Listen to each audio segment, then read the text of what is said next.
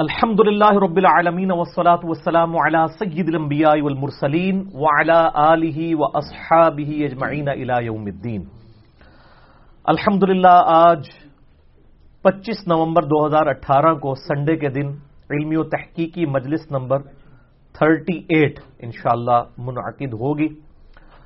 آپ کے سوالات پوری دنیا سے جو واٹس ایپ گروپس کے ذریعے، ای میلز کے ذریعے یا فزیکلی بھی جن لوگوں نے سبمٹ کروائے تھے وہ ہمارے پاس وقتاً فوقتاً آتے رہتے ہیں، اور اس میں ہم اسکروٹننگ اس لیے کرتے ہیں کہ بعض سوالات ایسے ہوتے ہیں جن پہ میں نے آلریڈی ڈسکشن کی ہوتی ہے، پھر وہ بار بار اس کو جب ریپیٹ کیا جائے تو جو یعنی ریگولر آڈینس ہے وہ ڈسٹرب ہوتی ہے، تو اس لیے اسکروٹننگ کے بعد جو رہ جانے والے کوشچن ہیں ہم ان کو ایڈریس کرتے ہیں۔ تو آج انشاءاللہ ہمارے عمران بھائی 1-to-1 کوشچن آنسر سیشن انشاءاللہ مجھ سے کریں گے۔ اللہ کا نام لے کے شروع کریں جی عمران بھائی۔ اعوذ باللہ من الشیطان الرجیم، بسم اللہ الرحمن الرحیم۔ علی بھائی، آج کا پہلا سوال جو ہے کسی سعودیہ سے کسی بھائی نے بھیجا ہے، جی جی، وہ پوچھنا چاہ رہے ہیں کہ آپ نے پچھلی مجلس نمبر 37 میں حاجی عبدالوہاب صاحب کے لیے دعائے مغفرت کروانے کے بعد چہرے پر ہاتھ پھیرے تھے۔ یہاں سعودیہ میں بعض سلفی علماء چہرے پر ہاتھ پھیرنے کو بدعت کہتے ہیں، پلیز اس مسئلے کی وضاحت فرما دیں۔ میرے بھائی یہ بہت کریٹیکل ایشو ہے، اس کی میں نے پہلے بھی کئی دفعہ وضاحت کی ہے، آج بھی میں کر دیتا ہوں۔ یہ مسئلہ صرف چند سعودی علماء کا ہے، پاکستان میں جو اہل حدیث علماء ہیں وہ اس کو بدعت نہیں سمجھتے، سنتی کہتے ہیں۔ اب جو لوگ دلائل کی بنیاد کے اوپر چیزوں کو ماننے والے ہیں ان کے لیے تو ہم دلائل سامنے رکھ دیتے ہیں۔ سب سے بڑی دلیل ہے اجماع امت۔ المستدرک للحاکم میں صحیح سند کے ساتھ یہ حدیث موجود ہے، انٹرنیشنل نمبر کے مطابق 399 کتاب العلم چیپٹر میں، کہ اللہ کے محبوب صلی اللہ علیہ وآلہ وسلم نے ارشاد فرمایا، اللہ تعالیٰ میری امت کو کبھی بھی گمراہی پر جمع نہیں ہونے دے گا۔ جماعت پر اللہ کا ہاتھ ہے، یعنی اجماع امت جو ہوگا، یعنی جو کام پوری امت کر رہی ہوگی نا وہ اللہ تعالیٰ کی تائید سے ہوگا۔ اسی طریقے سے المصنف ابن ابی شیبہ میں بھی موجود ہے صحیح سند کے ساتھ، ہم نے اپنے منہج کے اوپر بھی لکھ کے لگایا ہوا ہے، انٹرنیشنل نمبر کے مطابق 22,990 نمبر اثر ہے۔ سیدنا عمر فاروق رضی اللہ تعالیٰ عنہ نے کوفے کے قاضی شریح کو خط لکھا کہ جب کبھی بھی تجھے کوئی مسئلہ ہو تو سب سے پہلے کتاب اللہ میں اسے دیکھو، اگر کتاب اللہ میں نہ پاؤ تو پھر سنت میں دیکھو، سنت میں بھی نہ پاؤ تو پھر امت کے اجماع میں دیکھو کہ امت کیا کر رہی ہے، اجماع میں بھی نہ پاؤ تو پھر اجتہاد کر لو، اور اگر اجتہاد نہ کرو تمہارے حق میں بہتر ہے، اس میں تمہارے پاس آپشن موجود ہے۔ دعا میں دعا کرنے کے بعد چہرے پر ہاتھ پھیرنا یہ مسلمانوں میں عملی تواتر اور اجماع سے ثابت ہے۔ نبی صلی اللہ علیہ وآلہ وسلم آپ کے اصحاب سے نسل در نسل یہ چیز ٹرانسفر ہوئی ہے، جس کا ثبوت یہ ہے کہ پوری دنیا کے مسلمان دعا کرنے کے بعد چہرے پر ہاتھ پھیرتے ہیں۔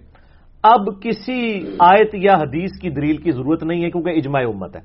جس چیز کے اوپر اجماع ہو اس کے لیے دلیل کی ضرورت نہیں ہوتی، اجماع خود سب سے بڑی دلیل ہے۔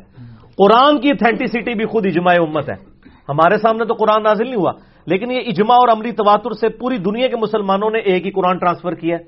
اسی طریقے سے پوری دنیا کے مسلمان جب بھی دعا مانگتے ہیں تو چہرے پر ہاتھ پھیرتے ہیں، یہ عملی تواتر سے چیزیں نقل ہوئی ہیں الحمدللہ، احادیث میں موجود ہے، لیکن احادیث سے بڑی دلیل عملی تواتر ہے۔ کتاب الام میں امام شافعی رحمہ اللہ تعالیٰ کا قول ہے کہ اگر کوئی صحیح حدیث بھی اجماع امت کے خلاف ملے تو وہ حدیث منسوخ تصور کی جائے گی۔ امت اجماع میں گمراہی کا شکار نہیں ہو سکتی، ہو سکتا ہے وہ حدیث ضعیف ہو یا وہ حدیث منسوخ ہو۔ کسی صحیح حدیث میں نہیں آیا کہ مردے کو قبلہ رخ دفنانا ہے، یہ عملی تواتر اور اجماع سے ٹرانسفر ہوا ہے۔ اسی طریقے سے بچہ پیدا اس کے کان میں اذان دینی ہے، اس میں حدیثیں ہیں لیکن کوئی مضبوط روایت نہیں ہے، عملی تواتر سے ٹرانسفر ہوئی ہے۔ تو یہ بھی عملی تواتر سے ٹرانسفر ہوئی ہے چیز کہ چہرے پہ ہاتھ پھیرنے ہیں، اور اس کی دلیل میں ایک ضعیف روایت بھی ہے جامعہ ترمذی کے اندر، مشکات المصابیح کی دوسری جلد کے سٹارٹ میں آپ کو کتاب الدعا چیپٹر میں یہ ساری احادیث انشاءاللہ انٹلیکچوئل فارم میں مل جائیں گی۔ میں بار بار کہتا ہوں کہ یہ مشکات جو ہے نا جی انسائکلوپیڈیا آف حدیث ہے، یہ ضرور ڈاؤن لوڈ کریں فری، ہماری ویب سائٹ ahlsunnatpak.com سے 18 MB کی 3 فائلیں، 6294 احادیث کا مجموعہ ہے، بخاری، مسلم، ابو داؤد، ترمذی، نسائی، ابن ماجہ، جتنی مین سٹریم کی اہل سنت کی کتابیں ان کے یہ نوٹس ہیں۔ اس میں کتاب الدعا چیپٹر آپ کھولیں تو آپ کو ترمذی کے حوالے سے روایت ملے گی کہ نبی صلی اللہ علیہ وآلہ وسلم جب بھی دعا کرتے تو دعا کے بعد چہرے پر ہاتھ پھیرا کرتے تھے اور اس کی تعلیم فرمایا کرتے تھے۔ لیکن یہ روایت اصول محدثین کے اوپر کمزور ہے۔ البتہ اسی حدیث کے فٹ نوٹ پہ شیخ زبیر صاحب نے لکھا ہے کہ چونکہ صحیح سند سے یہ چیز ثابت ہے کہ عبداللہ ابن عمر رضی اللہ تعالی عنہما اور عبداللہ ابن زبیر رضی اللہ تعالی عنہما دو جلیل القدر نہ صرف صحابی ہیں بلکہ فقیہ صحابہ میں سے ہیں۔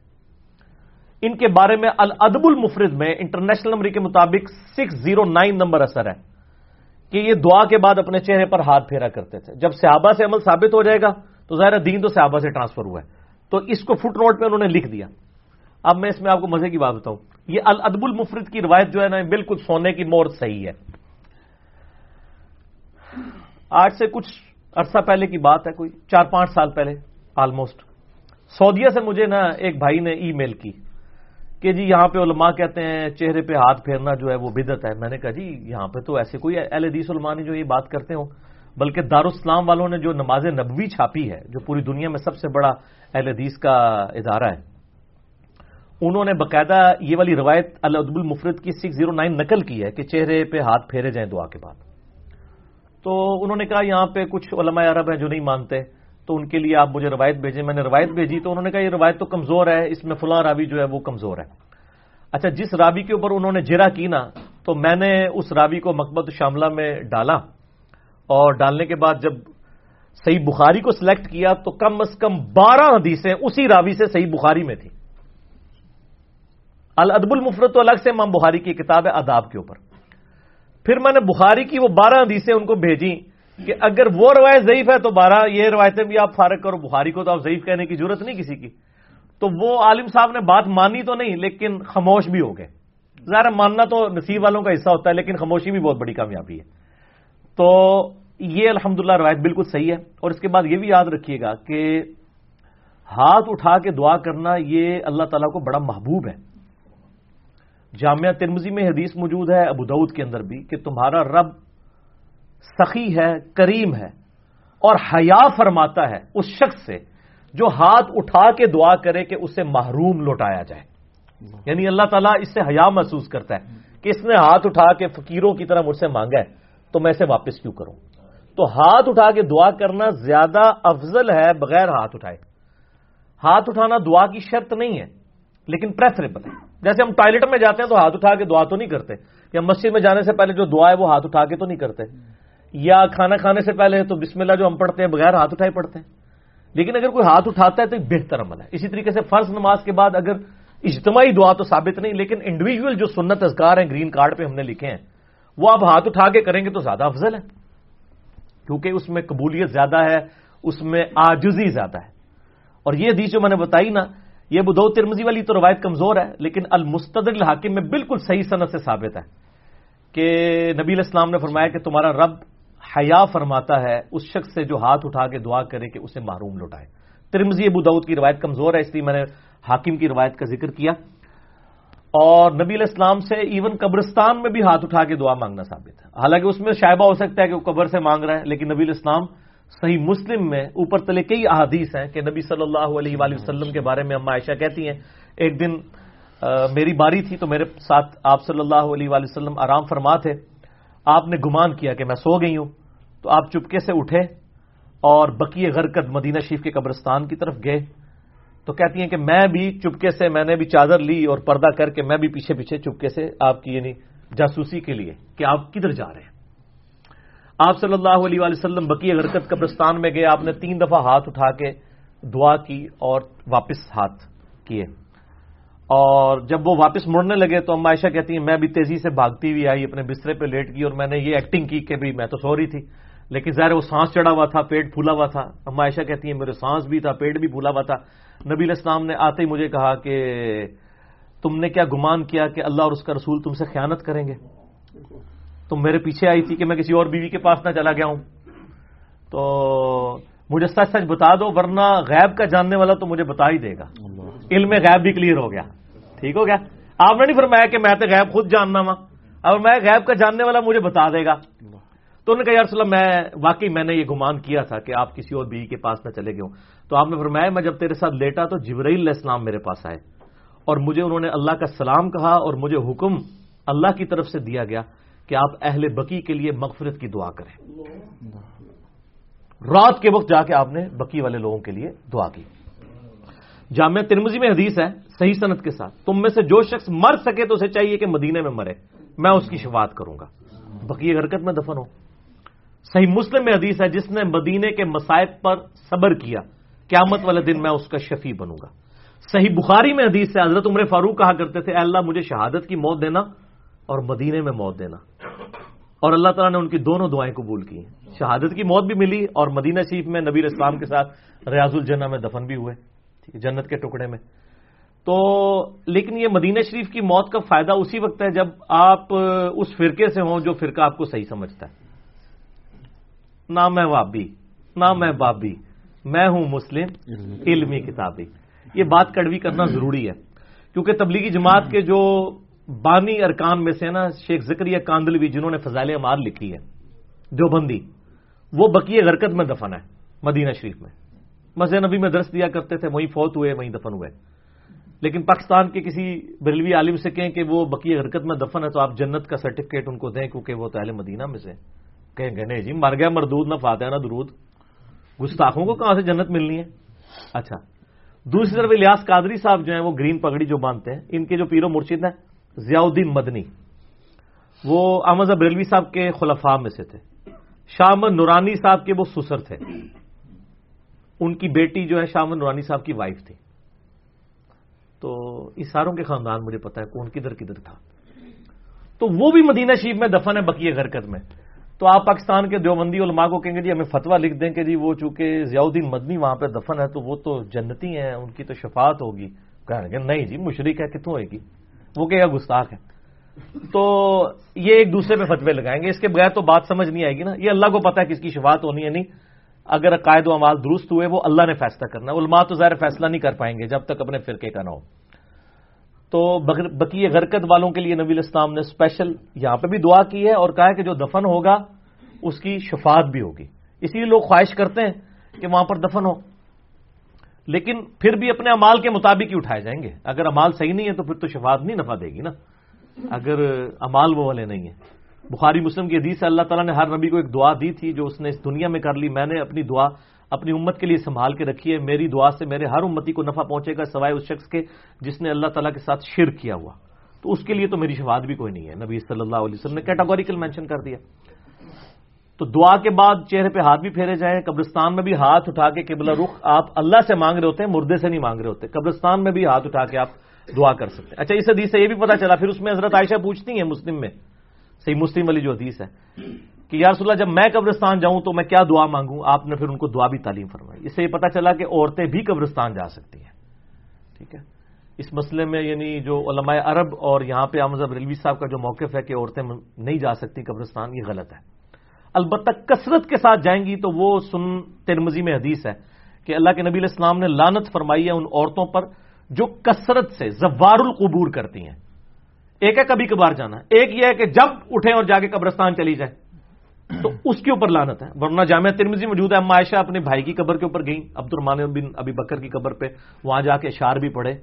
اور یہاں پہ تو نبی علیہ السلام کی مرفوع حدیث ہے, انہوں نے پوچھا, پھر آپ نے دعا تعلیم فرمائی. صحیح مسلم میں وہ دعا موجود ہے, السلام علیکم اہل الدیار من المؤمنین والمسلمین وانا انشاء اللہ بکم للاحقون نسأل اللہ لنا ولکم العافیہ. تم پر سلامتی ہو اے مومنین اور مسلمین جو اس قبرستان میں دفن ہو, چاہے مرد ہو یا عورتیں ہو. ہم اپنے لیے اور تمہارے لیے مغفرت کا سوال کرتے ہیں اور ہم بھی مر کر تمہارے ساتھ ملنے والے ہیں. یعنی تم تو ہم سے پہلے چلے گئے ہو, ہم نے بھی لوٹ کے وہیں آنا ہے. تو قبرستان میں مردوں کے لیے دعا کرنی ہوتی ہے, نہ کہ ان سے اپنے لیے مانگنا ہوتا ہے. ٹھیک ہو, تو قبرستان میں بھی ہاتھ اٹھا کے دعا کر سکتے ہیں. اس کے بعد چہرے پہ ہاتھ پھیرنا یعنی یہ پسندیدہ عمل ہے, نبی علیہ السلام کی سنت ہے, عملی تواتر ہے, اجماع کے ذریعے ٹرانسفر ہوا ہے. لہذا اس کے اوپر جو لوگ حملہ کرتے ہیں تو ان کو اپنا یعنی علمی علاج کروانا چاہیے. یہ کوئی بدعت نہیں ہے, یہ الحمدللہ صحابہ اکرام کی سنت ہے اور عملی تواتر اور اجماع سے ثابت ہے. ٹھیک ہو گیا جی. علی بھائی, دوسرا سوال جو ہے وزیر اعظم عمران خان صاحب کے لیے. بھائی پوچھنا چاہ رہے ہیں کہ وزیر اعظم عمران خان صاحب نے 12 ربیع الاول کے حوالے سے ہونے والی رحمت للعالمین کانفرنس میں سیدنا علی علیہ السلام کے حوالے سے ایک سٹیٹمنٹ دی کہ ان کے حالات و واقعات کا ڈیٹیل ذکر تاریخ میں نہیں ملتا. علی علیہ السلام نہیں ہے، عیسیٰ علیہ السلام کے بارے میں. سوری، عیسیٰ علیہ السلام. ہاں عیسیٰ علیہ السلام. اچھا ہاں وہ میں نے سنی ہے. اچھا آگے. اس پر ایک دیوبندی مولانا زاہد الراشدی صاحب نے ان پر گرفت کی ہے کہ گرفت کی بلکہ جہالت کا فتویٰ بھی لگا دیا ان کو. اس حوالے سے آپ. ہاں جی میں نے وہ سنا ہے جی، رحمۃ اللہ عالمین کانفرنس میں جو پرائم منسٹر کا خطاب ہے وہ بھی میں نے سنا ہے. اور یہ جو زاہد راشدی صاحب ہیں یہ اس وقت یعنی آپ سمجھ لیں دیوبند کے ٹاپ کے علماء میں سے اور ڈیسنٹ لوگوں میں سے ایک ہے، گجرانوالہ کے.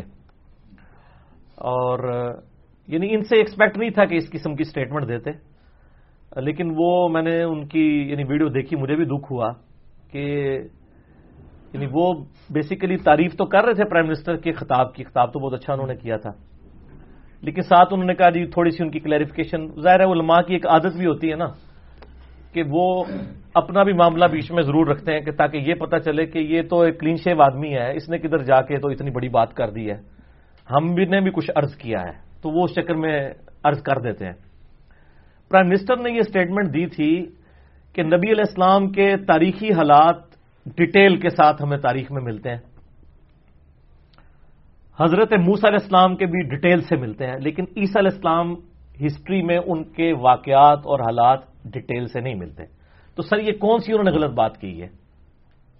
اس کے جواب میں وہ زاہد راشدی صاحب کہتے ہیں کہ جی یہ اپنا علم درست کریں، یہ انہوں نے ورلڈ انسائکلوپیڈیا میں ایسی بات پڑھ لی ہے، وہاں پہ یہ لکھا ہوا ہے حضرت عیسیٰ علیہ السلام کے حالات و واقعات تو قرآن اور حدیث میں ڈیٹیل سے موجود ہیں. سر اگر ڈیٹیل سے موجود ہیں تو آپ نکالیں. اس سے پہلے تو آپ لوگ ایک ٹکٹ میں دوسرا مزہ بھی کرتے رہے، اب یہ مزہ بھی کرتے ہیں، پوری دنیا کو آپ یہ کہانی کرواتے رہے کہ عیسیٰ علیہ السلام نے شادی نہیں کی ہے اور نکاح آدھا دین ہے. حضرت عیسیٰ علیہ السلام انسانیت کے لیے رول ماڈل ہو ہی نہیں سکتے کیونکہ انہوں نے شادی نہیں کی ہوئی تھی. یہ کہانی کراتے تھے نا، اکثر کرسچنس کو بھی کہتے ہوئے نظر آتے ہیں، اور مسلمانوں میں بھی جب سیرت النبی کی بات ہوتی ہے تو یہ علماء ہی آپ کو بتا رہے ہوتے ہیں دیکھیں جی نبی علیہ السلام کی تو شادیاں تھیں، پھر وہ بلکہ واقعات بنائے ہوئے ہیں کہ جی ایک عیسائی اور مسلمان کی بحث ہوئی کہ تیرا دین بہتر کہ میرا بہتر، تو وہ مسلمان نے اس کو لاجواب کر دیا یہ کہہ کہ تمہارے نبی نے تو شادی نہیں کی تھی، تو شادی تو آدھا دین ہے، آئلی زندگی کے لیے تو ہمارے نبی جو ہے آئیڈیل ہے، تمہارے نبی نے تو شادی کی نہیں، واقعی عیسیٰ علیہ السلام نے شادی نہیں کی تھی. اب وہ جب دوبارہ زمین پہ آئیں گے تو اس وقت وہ شادی کریں گے، وہ ایک علیحدہ سے ٹاپک ہے. تو اس وقت تو یہ اس ٹکٹ میں یہ مزہ لیا کرتے تھے کہ تو ان کے تو حالات و واقعات اس طرح ڈیٹیل سے نہیں ملتے. قرآن پاک میں تو ان کے معجزات کا ذکر ہے، ان کی معجزانہ پیدائش کا ذکر ہے، حضرت سیدہ مریم کا تھوڑا بہت ذکر ہے، باقی ان کی بایوگرافی تو قرآن پاک میں نہ حدیث میں کہیں موجود ہے. آپ کے بزرگوں نے قصہ کہانیاں لکھی ہیں تو وہ لکھی ہوں گی، قرآن و حدیث میں ڈیٹیل بایوگرافی واقعی نہیں آئی ہے. ظاہر ہے کہ وہ اس طرح صاحب امت پیغمبر بھی نہیں تھے، صرف 12 واری ان کی زندگی میں ان پر ایمان لے کے آیا زندہ اٹھائے جانے سے پہلے. اور حضرت موسیٰ علیہ السلام ظاہر ہے کہ وہ 6 لاکھ کا لشکر لے کے نکلے ہیں 12 قبائل کا، تو وہ تو ایک ڈیٹیل ان کے ساتھ تو ساری چیزیں. پھر قرآن پاک میں بھی ان کے واقعات کے ہی ایک واقعات ذکر ہوئے ہیں. حضرت موسیٰ علیہ السلام کا ذکر جتنی ڈیٹیل سے آیا اتنا تو اور کسی پیغمبر کا نہیں، 125 دفعہ تو صرف نام آیا قرآن میں حضرت موسیٰ علیہ السلام کا. تو پھر انہوں نے حکومت بھی ان کے ماننے والوں نے اسٹیبلش کی. عیسیٰ علیہ السلام کے تو فالوورز نے کوئی حکومت اسٹیبلش نہیں کی، وہ تو کافی عرصے کے بعد رومن امپائر کا جو بادشاہ تھا اس نے عیسائیت قبول کر لی تھی، اس کی وجہ سے عیسائیت دنیا میں پھیلی ہے. ادروائز تو حضرت عیسیٰ علیہ السلام یعنی دنیاوی اعتبار سے اپنی مبارک زندگی کے اندر کوئی اتنی کامیاب زندگی دنیاوی اعتبار سے نہیں تھی، کیونکہ اللہ کے نزدیک تو کوانٹٹی اتھینٹسٹی نہیں ہے، کوالٹی ہے ایز کمپیئر ٹو حضرت موسیٰ علیہ السلام کے یا ہمارے نبی علیہ السلام کے کہ جن کے ساتھ ہزاروں جانسار لوگ شامل تھے، ان کی چیزوں کو سیو کیا. پھر عیسیٰ علیہ السلام تو دین موسوی کے ہی شریعت موسوی کے ہی مجدد کی حیثیت سے آئے تھے، وہ نئی تو کوئی شریعت لے کے نہیں آئے، وہ بنی اسرائیل کی طرف ہی آئے تھے. 10 کمانڈمنٹس وہی انہوں نے سکھائی ہیں. انجیل کے اندر نئی شریعت نہیں تھی بلکہ شریعت موسوی ہی تھی، اسی لیے کہا جاتا ہے نا کہ ان کی شریعت جو ہے تورات تھی اور حکمت جو ہے انجیل کے اندر موجود ہے. تو عمران خان صاحب کی اسٹیٹمنٹ بالکل ٹھیک تھی.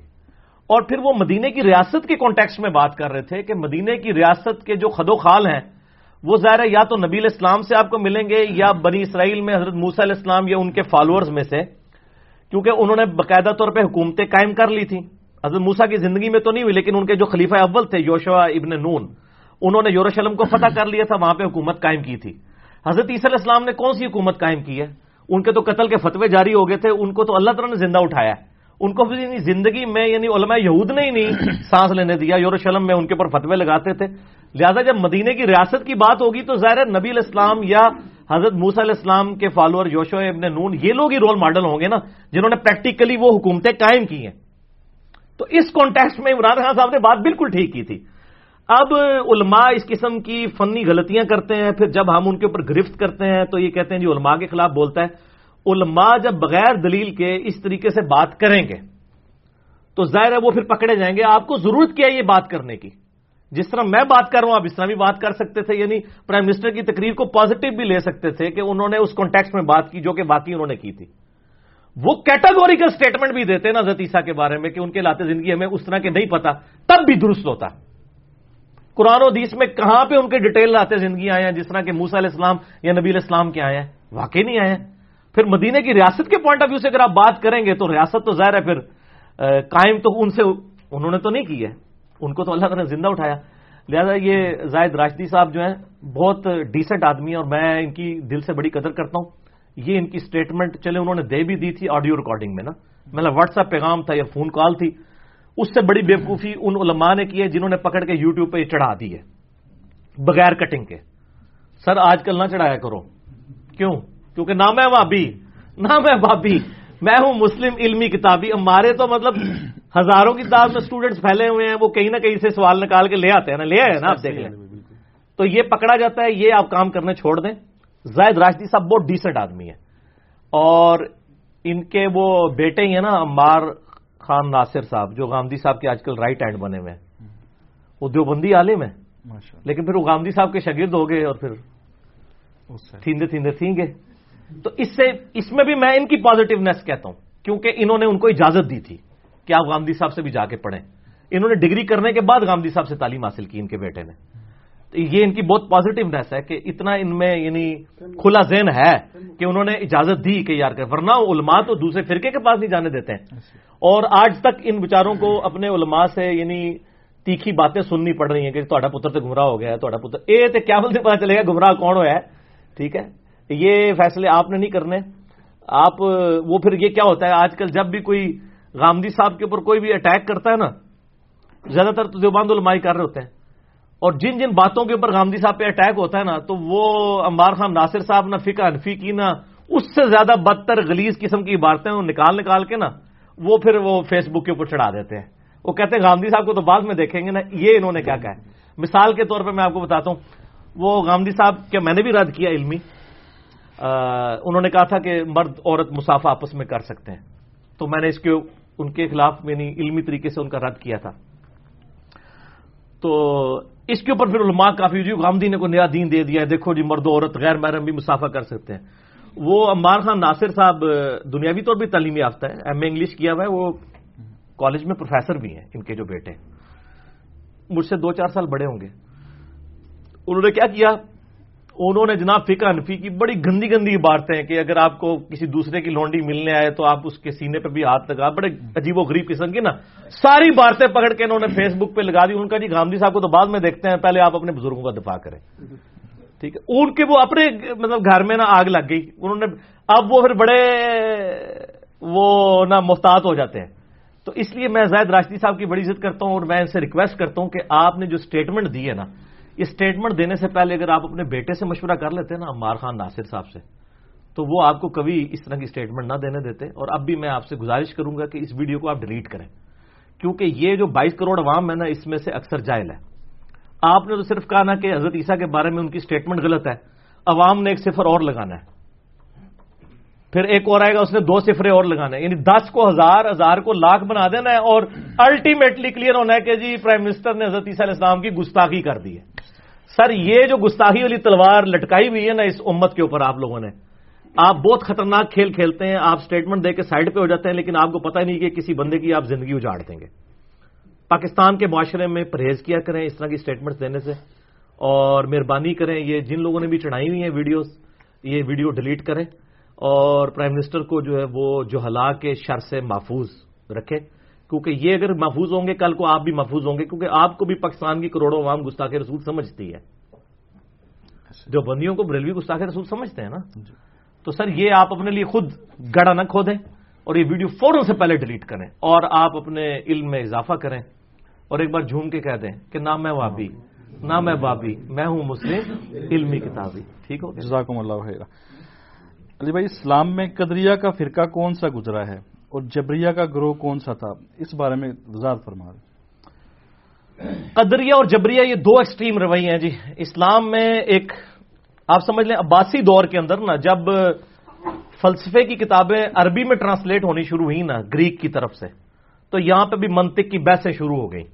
اللہ تعالیٰ کی صفات کے پوائنٹ آف ویو سے قرآن حکیم میں جو کچھ اللہ تعالیٰ کے بارے میں ذکر ہوا ہے، ان میں ایک ایشو جس کو بہت ہائی لائٹ کیا گیا وہ مسئلہ تقدیر تھا. تو قدریہ ایسا گروہ ہے جو تقدیر کا انکار کرتے ہیں. وہ کہتے ہیں انسان اپنے اچھے اور برے کا خود مالک ہے، اپنی تقدیر بھی خود بناتا ہے. کسی حد تک بات درست ہے لیکن ایبسولوٹلی درست نہیں ہے. یعنی میں نے اپنے ماں باپ تو خود نہیں چوز کیے ہیں، اپنے حالات و واقعات میں نے تو نہیں چوز کیے ہیں، اپنی ذہانت تو میں نے چوز نہیں کی ہے، جو گاڈ گفٹڈ صلاحیت تھی اس کو لے کے چلتا ہوں. اپنا جینڈر میں نے چوز نہیں کیا میل اور فیمیل کے پوائنٹ آف ویو سے. تو وہ پھر اس ایکسٹریم پہ گئے اور نبی علیہ السلام نے پہلے اس کی پریڈکشن فرما دی تھی. صحیح مسلم کی پہلی حدیث ہی قدریہ کے بارے میں.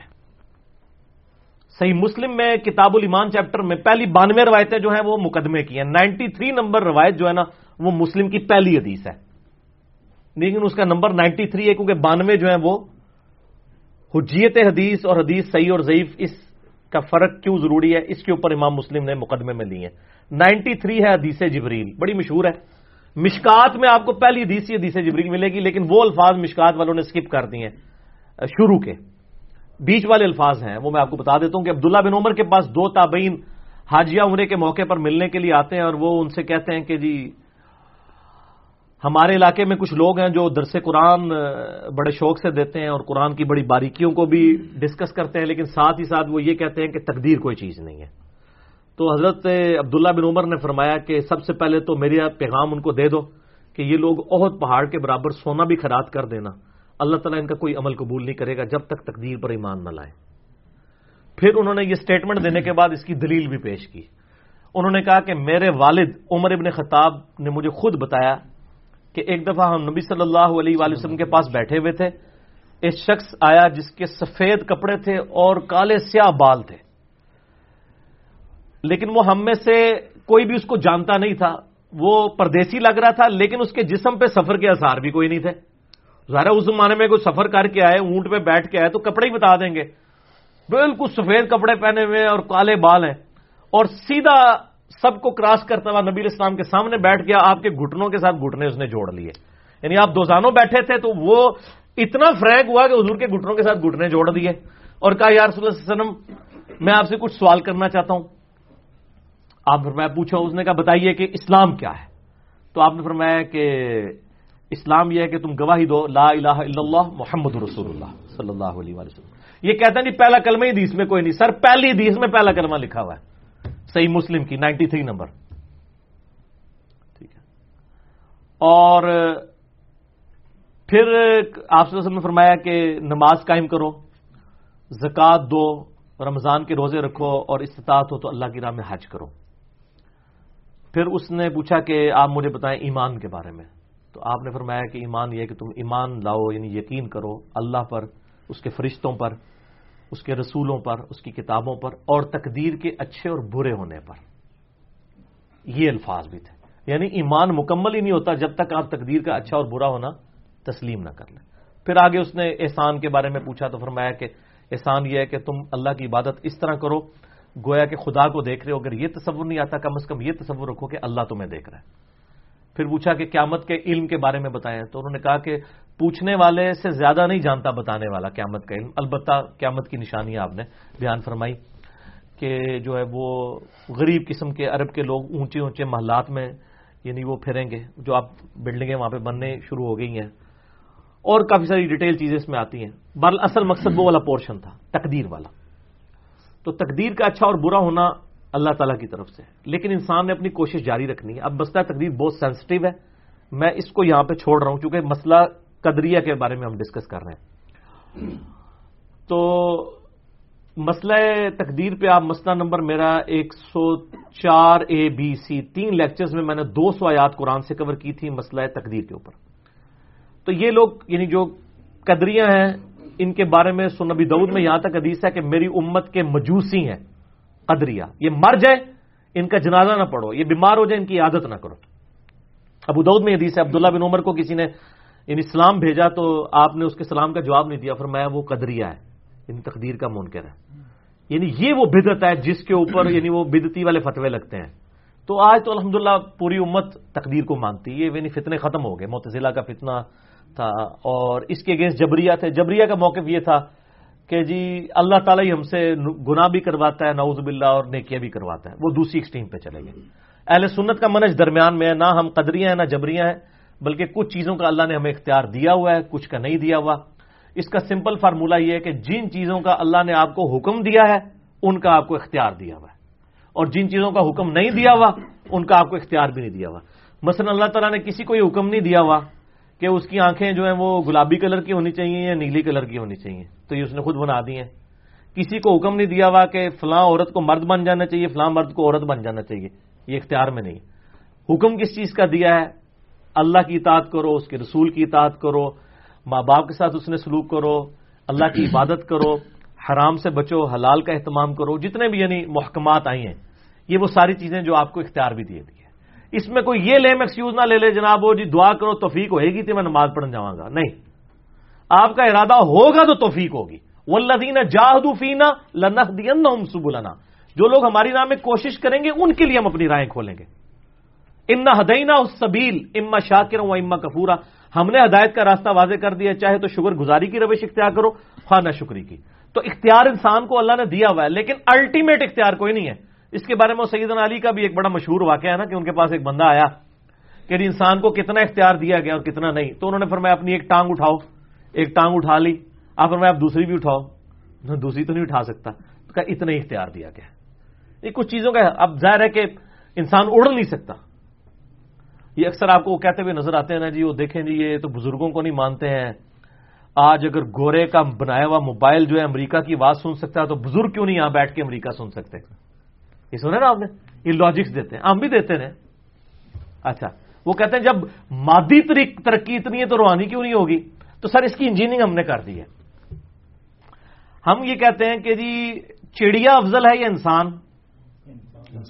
تو سر چڑیا تو اڑتی ہے، آپ کا کوئی بزرگ اڑ کے بتائے ہمیں. وہ کہتے ہیں اڑتے ہیں. ہاں جی نہیں دکھائے نا سر، آج اڑے. میں ذمہ داری پورے پاکستان کو آپ کے فرقے پہ لانا میرا کام ہے. ہم سارے میڈیا کو بلاتے ہیں، آپ ذرا بزرگوں کو کہ ذرا اڑ کے بتائیں. یہ ساری کہانی ہے نا، باتیں ہیں نا ساری. اور جی بسم اللہ پڑھا تو جناب دریا پار کر لیا. میں کہہ رہا جی نالا پار کر کے دسو. جھوٹ. اور پھر اس طرح کے جھوٹ صحابہ کرام کے اوپر بند ہے. ٹھیک ہے نا. یہ آپ کس سے کہانیاں سنتے ہوں گے کہ جی وہ بحر ظلمات میں دوڑا دیے گھوڑے ہم نے. وہ تو ڈاکٹر اقبال نے ایک شاعری کی بات کی تھی، وہ اگر آپ واقعہ دیکھیں اس میں یہ نہیں کہ گھوڑے چلنے شروع ہو گئے تھے. وہ یعنی جب اس دریا کے کنارے پہنچے تو انہوں نے اپنی فرط محبت میں اپنے گھوڑوں کو تھوڑا دریا کے اندر تک لے گئے، اتنا کہ جتنے وہ ڈوبے نہ. اور اللہ تعالیٰ سے کہا کہ یا اللہ دیکھیں ہم نے یہاں تک کی زمین بھی تیرے لیے فتح کر دی، اگر آگے بھی زمین ہوتی تو ہم کر لیتے. انہوں نے پکڑ کہا جی وہ جناب وہ گھوڑے سے کراس کیا، پرلی طرف پہنچے تو جناب تلوے بھی جناب خشک تھے. لعنت اللہ علی الکاذبین. جھوٹ بولتے ہیں آپ. اللہ کے بندو، حضرت معاویہ رضی اللہ تعالیٰ عنہ نے پوری زندگی حضرت عمر سے اجازت مانگی کہ مجھے آپ بیڑی بیڑا تیار کرنے دیں سمندری جہاد کے لیے. تو حضرت عمر کہتے تھے تو بسم اللہ پڑھ کے دے ٹر پہ یار، بیڑی بیڑے کی ضرورت ہے. حضرت عمر نے صحابہ سے مشورہ کیا، بعد میں یہ فیڈ بیک ملی کہ جی یہ جب بیڑی بیڑا ڈوبتا ہے تو بچتا کوئی بھی نہیں ہے، زمین پہ تو پھر بھی چانس ہے نا کوئی بچ جائے گا. تو حضرت عمر ریلیکٹنٹ تھے، انہوں نے نہیں بیڑی بیڑا تیار. پھر حضرت عثمان غنی رضی اللہ تعالیٰ نے اجازت دی، اور اب تو خیر لائف بورڈز اور باقی چیزیں بھی ہیں نا. یعنی صحابہ کرام کے تو دماغ میں بھی نہیں تھا کہ اس طرح بندہ چل سکتا ہے. ٹھیک ہے نا. انہوں نے پکڑ کے کیا کچھ، اور ہم کہتے ہیں چھوڑ دیں اے گھوڑا تے اے میدان لے آؤ گھوڑا. ٹھیک ہے جی. میں تو یہ کہتا ہوں کہ اللہ کے بندو یہ کہتے ہیں نا جناب ہم جو ہے وہ ایک نگاہ مار کے یہ کر دیتے ہیں وہ کر دیتے ہیں، بڑا آسان سا فارمولہ ہے. آپ کہہ رہے ہیں نا میں جناب ایک بوئنگ 747 ارینج کرتا ہوں، اگر یہ قربانی امت کے لیے دینی پڑے تو ہم چندہ کٹھی کر کے بھی دے دیں گے. آپ کے سارے بزرگ اس میں سوار کرتے ہیں، اور جب وہ 10,000 فٹ کی بلندی پہ پہنچے نا تو ہم پائلٹ کو کہیں گے وہ پیراشوٹ سے کود جائے. اور ہم یہ بھی نہیں ریسٹرکشن لگاتے کہ بزرگ نگاہ مار کے وہ جہاز کو لینڈ کروا لیں. ہم بزرگوں کہتے ہیں وہ آ کے کاکپٹ میں بیٹھ کے لینڈ کروا کے بتا دیں. ہاں جی کرا سکیں گے. ہاں اور جس کو زیادہ بزرگوں کے دفاع کا شوق ہے نا اس کو بھی ساتھ بٹھاتے ہیں. وہ بھی کہے گا نا جی میری توبہ, سب جھوٹ ہے. ایک اڑاتے ہیں میدان. وہ جی بزرگ دل کا حال جان لیتے ہیں. میں نے ان کو کہا یار چھوڑ دو, دل تو بہت بڑی چیز ہے. میں اپنی میکینیکل انجینئرنگ کا, یہ بھی میکینیکل انجینئر میرے پاس بیٹھے ہوئے ہیں, مشین ڈیزائن کا فارمولا لکھ کے دیتا ہوں, وہ دیکھ کے پڑھ کے بتا دے لکھا کیا ہوا ہے. دسو جی پڑھ سکیں گے؟ کوئی دنیا کا بزرگ پڑھ سکتا ہے. اور میں ابھی صرف پڑھنے کو کہہ رہا ہوں, یہ نہیں کہہ رہا کہ وہ بتائیں کہ اس کا مطلب کیا ہے. وہ تو کر ہی نہیں سکتے. صرف بتا دیں کہ اس میں جو سائنس ہیں, کچھ گریک ہے, کچھ لیٹن کے جو الفابیٹس لکھے ہوئے ہیں, یہ کون کون سے ہیں, ان کو صرف ریسائٹ کریں. میں نہیں پوچھوں گا تھیٹا کا مطلب کیا ہے, یا سائی کا مطلب کیا ہے, یا سگما کا مطلب کیا ہے. وہ تو سر تسی سارے رل کے بھی نہیں دس سکتے. ٹھیک ہے نا. تو یہ سب جھوٹے دعوے ہیں. اس طرح نہیں ہوتا. اللہ تعالیٰ پیغمبروں کو معجزات عطا فرماتا ہے. کرامت کو ہم مانتے ہیں, لیکن کرامت یہ نہیں ہوتی کہ وہ کر کے دکھا دے. ٹھیک ہے. وہ اللہ تعالیٰ جس کے ساتھ کوئی معاملہ کر دے, کوئی دعا کر دے, اس کی دعا قبول ہو جائے. اس طریقے سے چیزیں نہیں ہونے والی ہوتی ہیں. ٹھیک ہو گیا. تو وہ سوال ہی نہ کہیں رہ گیا. وہ سوال کون سا تھا؟ قدریہ اور جبریہ. ہاں جی, قدریہ اور جبریہ. تو جبریہ کا موقف بھی غلط, قدریہ کا بھی غلط. درمیان کا منہج یہ ہے اہل سنت کا, کچھ چیزوں میں اللہ نے اختیار دیا ہے اور کچھ چیزوں میں نہیں دیا ہوا. جن کے بارے میں دیا ہوا ہے انہی کے بارے میں آپ سے پوچھا جائے گا, جن کے بارے میں نہیں دیا گیا آپ سے نہیں پوچھا جائے گا. ٹھیک ہو گیا. علی بھائی, کیا قرآن حکیم کو بغیر حدیث کے سمجھا جا سکتا ہے؟ اگر نہیں تو کیا قرآن و حدیث کا محتاج ہے؟ قرآن حدیث کا محتاج ہے اس میں؟ یہ اہل حدیث نے زیادہ فتنہ کھڑا کیا جی. اور میں ان کے لیکچرز دیکھتا ہوں تو میں کہتا ہوں یار اتنی جرت یہ لوگ کرتے ہیں, اور وہ اس میں پرانے بزرگوں کے اقوال بھی لے کے آتے ہیں. وہ کہتے ہیں جی اگر کوئی شخص یہ کہے نا کہ قرآن حدیث کا محتاج ہے تو وہ تو صحیح سننی ہے, اور جو کہنا کہ حدیث قرآن کی محتاج ہے تو وہ گمراہ ہے. اور اس میں وہ حدیث کو نبی الاسلام کے ایکویلنٹ لے آتے ہیں, چونکہ وہ کہہ رہے ہیں نبی الاسلام کو آپ قرآن سے کمپیئر کریں. حدیث نبی الاسلام کا ایکویلنٹ نہیں ہے. حدیث ظاہر ایک علمی کوشش ہے, ہم تک پہنچی ہے, اس میں ضعیف روایتیں بھی پہنچی ہیں, صحیح بھی پہنچی ہیں, تواتر والی بہت تھوڑی ہیں, اس میں آپ اختلاف رائے کر سکتے ہیں. یہ اس طرح نہیں ہے. قرآن پاک ایز فار ایز عقائد آر کنسرنڈ, قرآن پاک کسی حدیث کا محتاج نہیں ہے عقیدے کے پوائنٹ آف ویو سے, کیونکہ قرآن کا پرائمری ٹاپک ہی عقیدہ ہے. رہے اعمال تو وہ قرآن کا ٹاپک نہیں ہے. یہ اکثر لوگ کہتے ہیں کہ قرآن میں نماز کا طریقہ نہیں ہے, وہ تو حدیث میں ہے. تو قرآن کا ٹاپک یہ ہے بھی نہیں ہے. قرآن کی توہین ایسے مت کیا کریں. قرآن خود سنت اور حدیث کی طرف دھکیلتا ہے نا. من یطع الرسول فقد اطاع اللہ, جس نے رسول اللہ کی اطاعت کی اس نے اللہ کی اطاعت کی. عقیدے کے لیے قرآن پاک پرفیکٹ کتاب ہے. یہ پتہ کیوں کہہ رہے ہوتے ہیں؟ بیسیکلی ان کے عقیدے ہوتے ہیں قرآن کے خلاف. وہ قرآن کے خلاف عقیدے جسٹیفائی قرآن سے تو نہیں ہوتے ہیں, اس کے لیے وہ حدیث کا کہتے ہیں, لیکن حدیث بھی وہ جعلی جو ان کے بزرگوں نے گھڑی ہوئی ہیں, اور پھر اس کے بعد واقعات بھی بیان کرتے ہیں.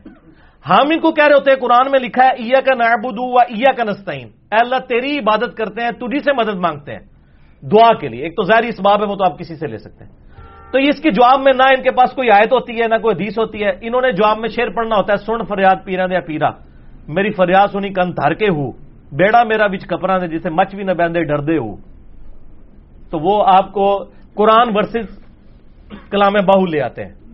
اب کس کی جرت ہے وہ کہ جی وہ کلام باہو غلط ہے؟ وہ سارے میری جتنی جرت تو نہیں رکھتے نا کہ بھائی وہ غلط ہے یا صحیح ہے. ہمیں سے تو غرض ہی نہیں ہے. ہمیں تو کیا دن یہ تو نہیں پوچھا جانا کہ کلام باہو پہ عمل کیا یا نہیں کیا. ہمیں تو اس کتاب کے بارے میں پوچھا جانا ہے نا. ہم تو اس کتاب کے پابند ہیں. اگر کسی نے شعر لکھا صحیح تھا غلط تھا وہ خود جواب دے ہوگا. پتہ نہیں اس نے لکھا بھی ہے کہ نہیں لکھا, بعد والے لوگوں نے تعریف کی, ہمیں تو نہیں پتا. ہم تو کتاب و سنت کے پابند ہیں. اسی لیے نبی علیہ السلام نے حجۃ الوداع کے موقع پر کسی بابے کے حوالے نہیں کیا, حالانکہ اس وقت جو بابے تھے وہ اس قابل تھے کہ ان کے حوالے کیا جاتا. آپ کہہ سکتے تھے ابو بکر عمر عثمان و علی کو پکڑ لینا. حجۃ الوداع پہ آپ نے کیا فرمایا؟ اپنے بعد دو چیزیں چھوڑ کے جا رہا ہوں.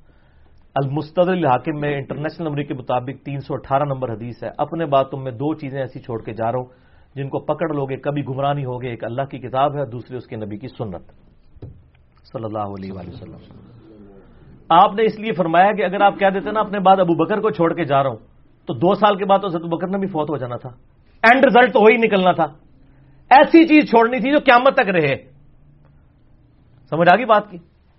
13 سال کے بعد سیدنا عمر بھی شہید ہو گئے, 25 سال کے بعد سیدنا عثمان بھی شہید ہو گئے, 30 سال کے بعد سیدنا علی بھی شہید ہو گئے, اور 110 ہجری میں آخری صحابی ابو طفیل عامر بن واصلہ وہ بھی فوت ہو گئے. آج آخری صحابی کو فوت ہوئے ہوئے بھی آلموسٹ 1330 سال گزر چکے ہیں, لیکن قرآن و سنت ابھی تک زندہ ہے.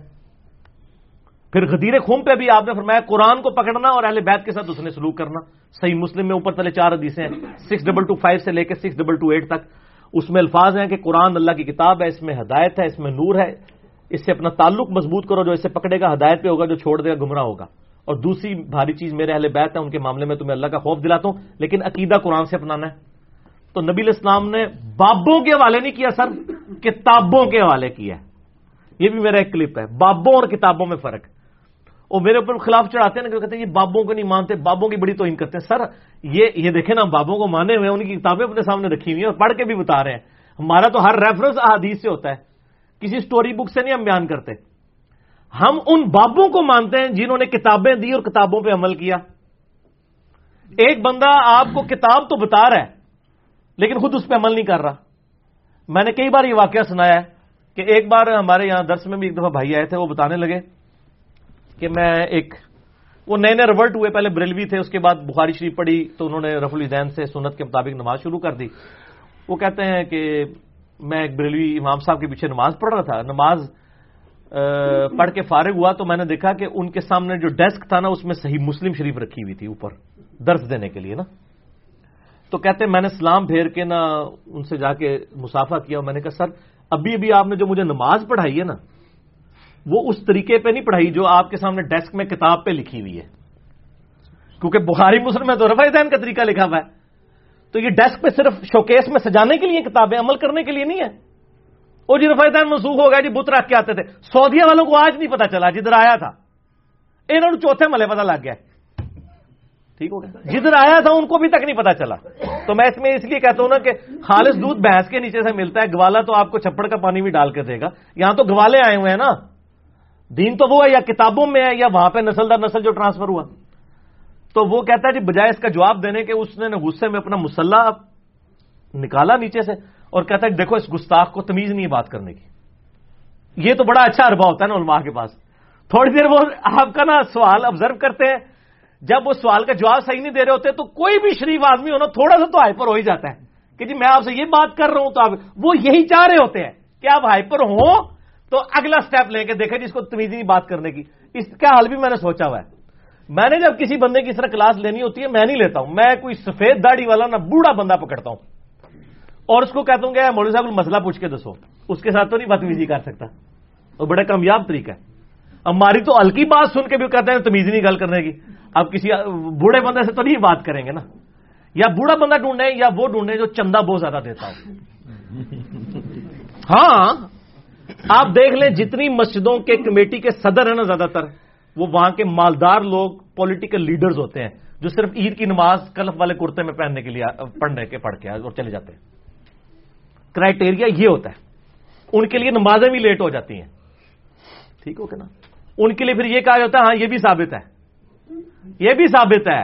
سر میں اس لیے آپ کو کہتا ہوں نا کہ آپ بخاری مسلم سے رفع الیدین ثابت نہیں کر سکتے نا, وہ 2 منٹ میں آپ ثابت کر سکتے ہیں. آپ ایسے کسی امام مسجد کو کہ جو رفع الیدین سے نماز نہ پڑھتا ہو, 10,000 روپیہ پاکستان میں تنخواہ لے کے بیچارہ ذلیل ہو رہا ہو, اس کے کان میں جا کے کہیں یار سعودیہ سے ایک ویزا ہے تو تنخواہ جڑی پاکستانی 1.5 لاکھ روپے ہے, لیکن تو پتہ سعودیہ والے طرف اذان کر دینے, وہ گمراہ ہے نا, ان کو تو پتہ ہی نہیں منسوخ ہو چکا ہے.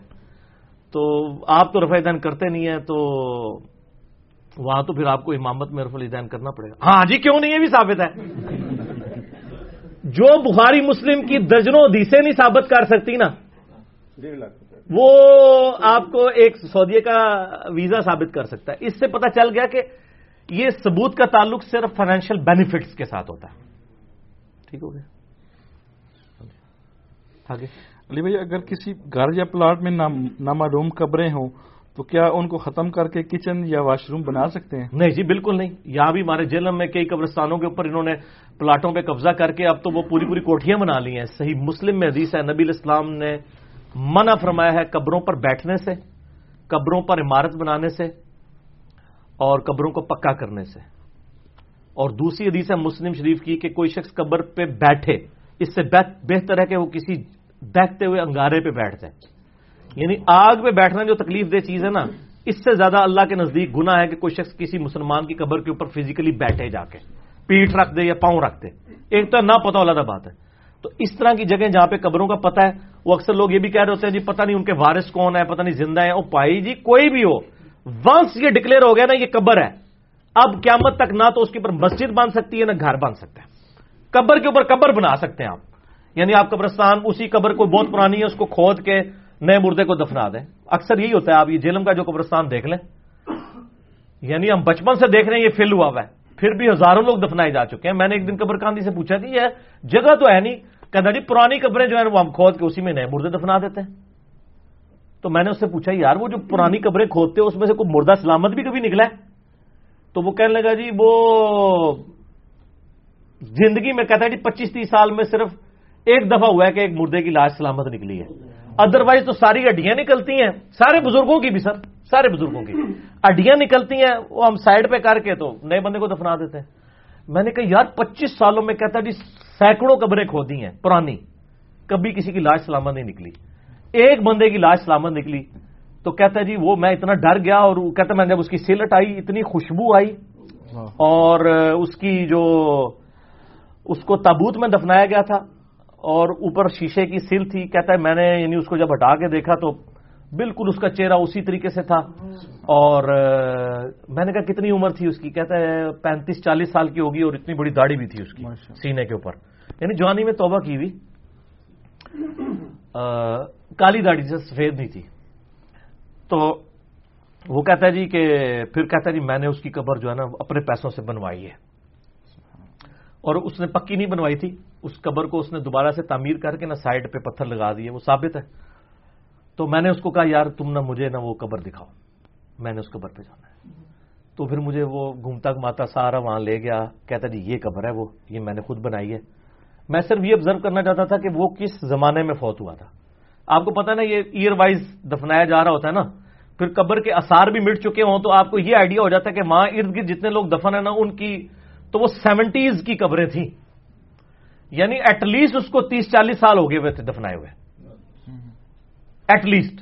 اس سے بھی ہو سکتا ہے پہلے ہو، کیونکہ جو ساتھ والی قبریں تھیں ان پہ جو بورڈ تھے وہ کوئی 1975 کا 78 کا، اور وہ اس سے بھی اتنی پرانی تھی کہ اس کے آثار بھی مٹے ہوئے تھے. وہ کہتا مجھے پتا نہیں تھا کہ یہ مطلب پراپر کو قبر ہے، ہلکی سی تھی. کہتا اندازہ تھا، میں نے تو اس نیت سے کھودی بھی نہیں تھی. تو اچانک جو ہے نا اس میں سے اس طرح کا معاملہ ہوا. تو سر یہ ہوتا ہے کوئی اللہ ماشاء اللہ. اور سر یہ کوئی توہین والی بات نہیں، اگر کسی کی ہڈیاں بھی نکلیں قبر سے یہ اس چیز کی دلیل نہیں ہے کہ وہ کوئی گناہ گار ہے. یہ پروٹوکول صرف نبیوں کا ہے، یا اللہ تعالیٰ کسی کو خاص دینا چاہے، اگر نہ دینا چاہے تو نہ دے. اس سے کوئی کسی کی بزرگی ڈیفائن نہیں ہوتی. ورنہ تو کئی صحابہ کرام ہیں جن کی یعنی لاشوں کا مسئلہ کیا گیا. حضرت امیر حمزہ کا آپ دیکھ لیں، ناک کان سب کچھ کاٹا گیا.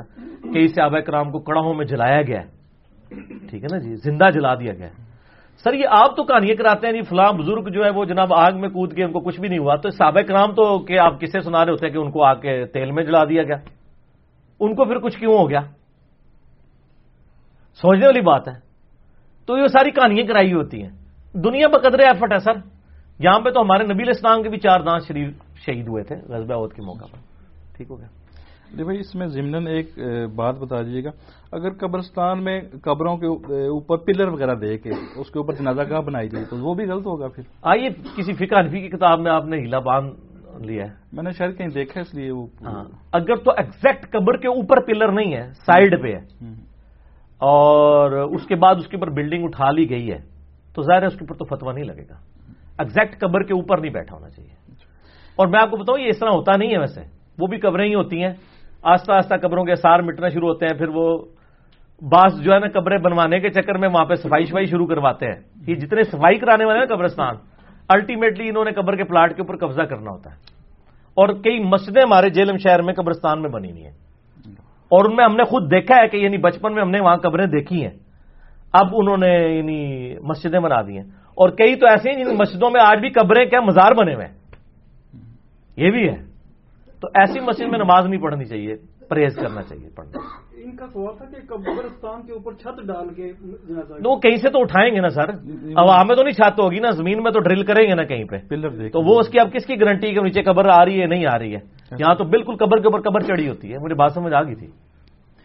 علی بھائی پچھلی مجلس میں آپ نے بتایا تھا کہ اہل حرم رش کی وجہ سے احرام باندھ کر کعبہ میں داخل ہوں تو احرام کی نیت نہ کریں تاکہ اگر موقع ملے تو عمرہ کر لیں ورنہ واپس چلے جائیں. سوال یہ ہے کیا نیت کے لیے گھر واپس آنا ہوگا یا میقات تک جانا ہوگا؟ ہاں اس میں یہاں یہ چیز اسکپ ہو گئی تھی. اچھا سوال کیا ہے. اگر تو وہ اہل حرم میں سے ہے نا تو ان کو یعنی تنعیم پہ بھی جا سکتے ہیں جہاں سید عائشہ کی مسجد بنی ہوئی ہے ان کے نام پہ رضی اللہ تعالیٰ عنہ, اور اپنے گھر بھی جا سکتے ہیں. اہل حرم جو ہے حرم کے مکے کے اپنے رہنے والے لوگ مسجد الحرام میں پہنچ کے نیت نہیں کرنی ہوگی, واپس آنا ہوگا, یا اپنے گھر آئیں یا تنعیم پہ آئیں. البتہ جو اہل ہل ہے, اہل ہل وہ ہیں جو حرم اور میقات کے درمیان ہوتے ہیں, ان کو اپنے علاقے میں واپس جانا ہوگا, وہاں سے نیت کر کے آنا ہوگا. اور اگر وہ آفاقی ہیں جیسے ہم لوگ ہیں جو میقات سے بھی باہر ہیں تو ان کو پھر میقات تک جانا ہوگا. ظاہر ہے کہ ورنہ تو وہ نہیں کر سکتے. تو یہ کلیریفیکیشن ضروری ہے. ٹھیک ہو گیا. علی بھائی غرقد کو یہودیوں کا درخت کیوں کہا جاتا ہے؟ کیا اس کا ذکر کسی صحیح حدیث میں ملتا ہے؟ ملتا ہے جی. دجال والا جو میں نے لیکچر دیا تھا, آپ یوٹیوب کے اوپر دجال اور دجالی سسٹم اور ساتھ میرا نام انجینئر محمد علی مرزا لکھیں تو وہ کلپ کھل جائے گا. مسئلہ نمبر 133 تھا دجال کے اوپر. اس میں نے مسلم شریف کی ایک حدیث بتائی تھی کہ قرب قیامت میں ایک بہت بڑی جنگ ہونے والی ہے یہودیوں اور مسلمانوں کے درمیان. اس میں عیسائی تو ظاہر ہے اسلام قبول کر کے مسلمانوں کے ساتھ ہو جائیں گے, یہودی جو ہے وہ باقی رہ جائیں گے. اور اس جنگ کے دوران یعنی مسلمان جو ہیں وہ یہودیوں کو قتل کریں گے. تو ایک درخت ہے جس کا نام ہے غرقد. آپ یوٹیوب کے اوپر جا کے غرقد لکھیں نا, غین را قاف دال, تو وہ باقاعدہ اس کے اوپر ویڈیوز بنی ہوئی بھی آ جائیں گی. اسرائیل میں یہ انہوں نے لاکھوں کی تعداد میں کاشت کیا ہوا ہے غرقد. ظاہر ہے وہ بینیفیشری بھی بہت ہے. ایک تو بڑا گھنا ہوتا ہے, یہ درخت پورا اس طرح درخت نہیں ہوتا, یہ ایک جھاڑی نما ہوتا ہے پھیلا ہوا زمین پہ, یعنی اس کے اندر اگر 3-4 بندے بھی چھپ جائیں تو نظر نہیں آئیں گے. تو غرقد کا درخت یہودیوں کا درخت ہے. اس مسلم شریف کے الفاظ ہیں حدیث میں, مشکات میں بھی آپ کو کسی جلد میں مل جائیں گے کہ وہ یہودیوں کو پناہ دے گا وہ درخت. باقی اگر کسی درخت یا پتھر کے پیچھے بھی یہودی چھپے گا نا تو اللہ تعالیٰ کی طرف سے ایک غیبی معجزہ ہوگا کہ وہ پتھر اور درخت بولے گا کہ میرے پیچھے یہودی ہے, اس کو قتل کر دو. یعنی وہ میدان جنگ کی بات ہو رہی ہے, یہ نہیں ہے کہ جو بھی یہودی ملے اسے قتل کر دو جو جنگ کے لیے آیا ہوگا. تو یہودی اس درخت میں پناہ لیں گے تو وہ درخت جو ہے نا وہ نہیں بتائے گا الا یہ کہ کوئی ڈھونڈ لے. تو وہ غرقد کا درخت یہودیوں کا درخت اس لیے اسے کہا گیا کہ وہ پناہ دے دے گا یہودیوں کو. تو آپ یوٹیوب پہ جا کے لکھیں تو اس کی تصویریں کیا ویڈیوز بھی آپ کو, بلکہ اسرائیل میں کئی مسلمانوں نے جا کے وہ باقاعدہ ویڈیوز عرب کے لوگوں نے بنا کے چڑھائی ہوئی ہیں, غرقد کے درخت دکھائے ہوئے ہیں کہ یہ دیکھیں کتنی کثرت میں انہوں نے پہاڑوں کے اوپر موٹر ویز کے ساتھ ساتھ وہ سارے کاشت کیے. ہو سکتا ہے وہاں کے آب و ہوا کے والے سے وہ بینیفیشری ہوں اس لیے کیے ہوں, اور یہ بھی چانس ہے, لیکن الٹیمیٹلی یعنی یہ فائدہ ان کو ہوگا اس حوالے سے. لیکن اس میں سر الفاظ بڑے عجیب ہیں, وہ بتا دوں آپ کو. اس میں الفاظ یہ ہیں کہ جب وہ کوئی یہودی کسی پتھر کے پیچھے یا درخت کے پیچھے چھپے گا نا تو وہ پتھر اور درخت کہے گا اے مسلم میرے پیچھے یہودی ہے, اسے قتل کر دو. نہ وہ کہے گا اے بریلوی, نہ دیوبندی, نہ شیعہ. اگر مسلم کی آواز آئی تو بریلوی دیوبندی شیعہ نے تو نہیں جانا, کیونکہ وہ تو آپ کو پتا ہے مسلم کہنے کو اپنی گالی سمجھتے ہیں. میں نے آپ کو کئی بار کہا کہ آپ کسی بریلویوں کی مسجد میں جا کے کہنا میں دیوبندی ہوں, وہ کہیں گے ہاں جی وہ یہ بھی ایک فرقہ ہے, اتنی یہ فلاں فلاں جگہ پہ دیوبندیوں کی مسجدیں ہیں ماشاءاللہ, وہ بھی حنفی ہیں, لیکن ہمارا ان سے اختلاف ہے, آپ وہاں پہ جا سکتے ہیں. لیکن آپ جا کے میں مسلم ہوں, کہے گا میں کافر ہوں, مسلم نام سے ہی چڑھ جائیں گے. تو سر اس سے پہلے کہ آپ کو مسلم کہہ کے پکارا جائے اور آپ اس وقت بھی یہ سمجھیں کہ کوئی انجینئر صاحب آواز دے رہے ہیں پیچھے سے اور آپ آواز پہ لبیک نہ کہے, آج سے اپنے آپ کو مسلم کہنا شروع کرتے ہیں. اس میں الفاظ ہے اے مسلم, ٹھیک ہے, میرے پیچھے یہودی ہے اسے قتل کر دو. انہوں نے کہنا ہے پتہ نہیں کون آواز دے رہے ہیں, انجینئر صاحب جی کو ویڈیو تو نہیں پیچھے چل گئی. ٹھیک ہے, نہ میں بابی نہ میں بابی, میں ہوں مسلم علمی کتابی. مسلم بن جاؤ اس سے پہلے کہ آپ پچھتائیں, سادے مسلمان بنے. ٹھیک ہے علی بھائی, جس مہارت سے آپ ہر مسئلے کا جواب دیتے ہیں اس سے قطعا نہیں لگتا کہ آپ نے خود سے تحقیق کر کے ہدایت حاصل کی ہے. سچ سچ بتائیں, آپ کو کس نے ٹرین کر کے علماء پر مسلط کر دیا ہے؟ کیا کہ آج تمام فرقوں کے علماء اتنے پریشان ہیں اللہ نے کیا جی مسلط. جب اللہ کسی کو مسلط کر دینا تو پھر پریشانی بنتی. اس میں اصل راز بتانا ہے آپ نے. راز ہے اللہ کی مدد, اور تو کوئی راز نہیں ہے سر. یہ آپ لوگوں کا طریقہ واردات ہوتا ہے نا, ایک جماعت دوسری کے بارے میں کہتی ہے اس کو فورن فنڈنگ آتی ہے, اس کو ایجنسیوں نے اٹھایا ہے, اس کو فلاں نے اٹھایا ہے, اس کو فلاں نے اٹھایا ہے. وہ سر پتہ چل جاتے ہیں. ہم جو کچھ کہہ رہے ہیں ہمیں آپ لوگوں کے بزرگوں نے اٹھایا ہے. آپ کے بزرگوں نے ہمیں بتایا تھا کہ دین وہ ہے جو کتاب اللہ میں ہے, جو بخاری میں ہے, مسلم میں ہے. جب ہم نے پڑھا تو سب سے پہلے آپ کے بزرگ فیل ہو گئے اس ٹیسٹ میں. تو پھر ہم نے کہا کہ آپ کے بزرگوں نے آپ کو آدھی بات سچ بتائی تھی کہ دین اس میں ہے, لیکن اس کے اندر جو دین تھا وہ آپ کو نہیں بتایا تھا, ہم نے وہ بتانا شروع کر دیا. تو اس میں کوئی کمال والی بات تو نہیں ہے. باقی یہ رہا کہ ظاہر ہے کہ ایک دن کی محنت تو نہیں ہے. میں یعنی 92 میں نے میٹرک کیا, 94 میں ایف ایس سی.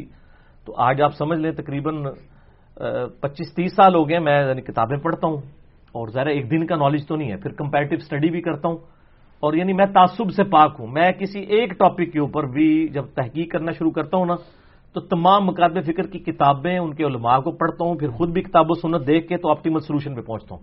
حیات النبی پہ آپ میرا 2 گھنٹے کا مسئلہ نمبر 5 دیکھیں. اس کی شروع میں نے بتایا کہ ایک سمجھ لیں پوری اسائنمنٹ تھی حیات النبی کے اوپر.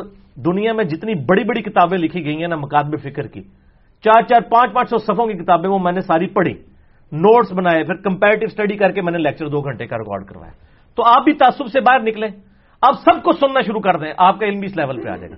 باقی رہا اسپیکنگ پاور, ظاہر ہے کہ میں 92-93 سے ہی چونکہ درس و تدریس سے وابستہ ہوں تو اسپیکنگ پاور آ جاتی ہے. کوئی لانچ نہیں کسی نے کیا سر, بے فکر ہیں آپ. اگر مجھے کسی نے لانچ کیا ہوتا نا تو میں آپ کو انگریزوں کے زمانے میں لکھی ہوئی کتابوں کے حوالے دے رہا ہوتا, بخاری مسلم کے تو نہ دے رہا ہوتا. اب آپ اپنے اپنے بزرگوں اور اپنے علماء کو دیکھیں کہ وہ جمعے کی تقریریں کن کتابوں سے کر رہے ہیں, وہ کن کن کتابوں سے درس دے رہے ہیں. وہ مولویوں کی کتابوں سے درس دے رہے ہیں جو مولوی انگریزوں کے دور کے ہیں. میں یہ نہیں کہہ رہا انگریزوں کے پٹھوں ہیں, یہ نہیں میں کہہ رہا, میں اپنے الفاظ کنٹرول استعمال کر رہا ہوں. یہ اس وقت ہوں گا جب آپ مجھے کہیں گے, پھر میں کہوں گا پٹھو تو وہ ہے جو انگریزوں کے دور میں کتاب لکھ رہا ہے, اور جو 1200 سال پہلے کتابیں لکھی گئی ہیں جن کو سنی مانتے آ رہے ہیں شروع سے, ان کے حوالے دے رہا ہے. تو سر وہ تو بخاری مسلم کا ایجنٹ ہے, تو ہم امام بخاری امام مسلم کے ایجنٹ ہیں. ٹھیک ہے, اور چھوڑا کس نے؟ اللہ نے. کیوں چھوڑا ہے؟ اس لیے چھوڑا ہے کہ ظاہر ہے کہ جب بھی کوئی عروج آتا ہے تو اس کو زوال آنا چاہیے.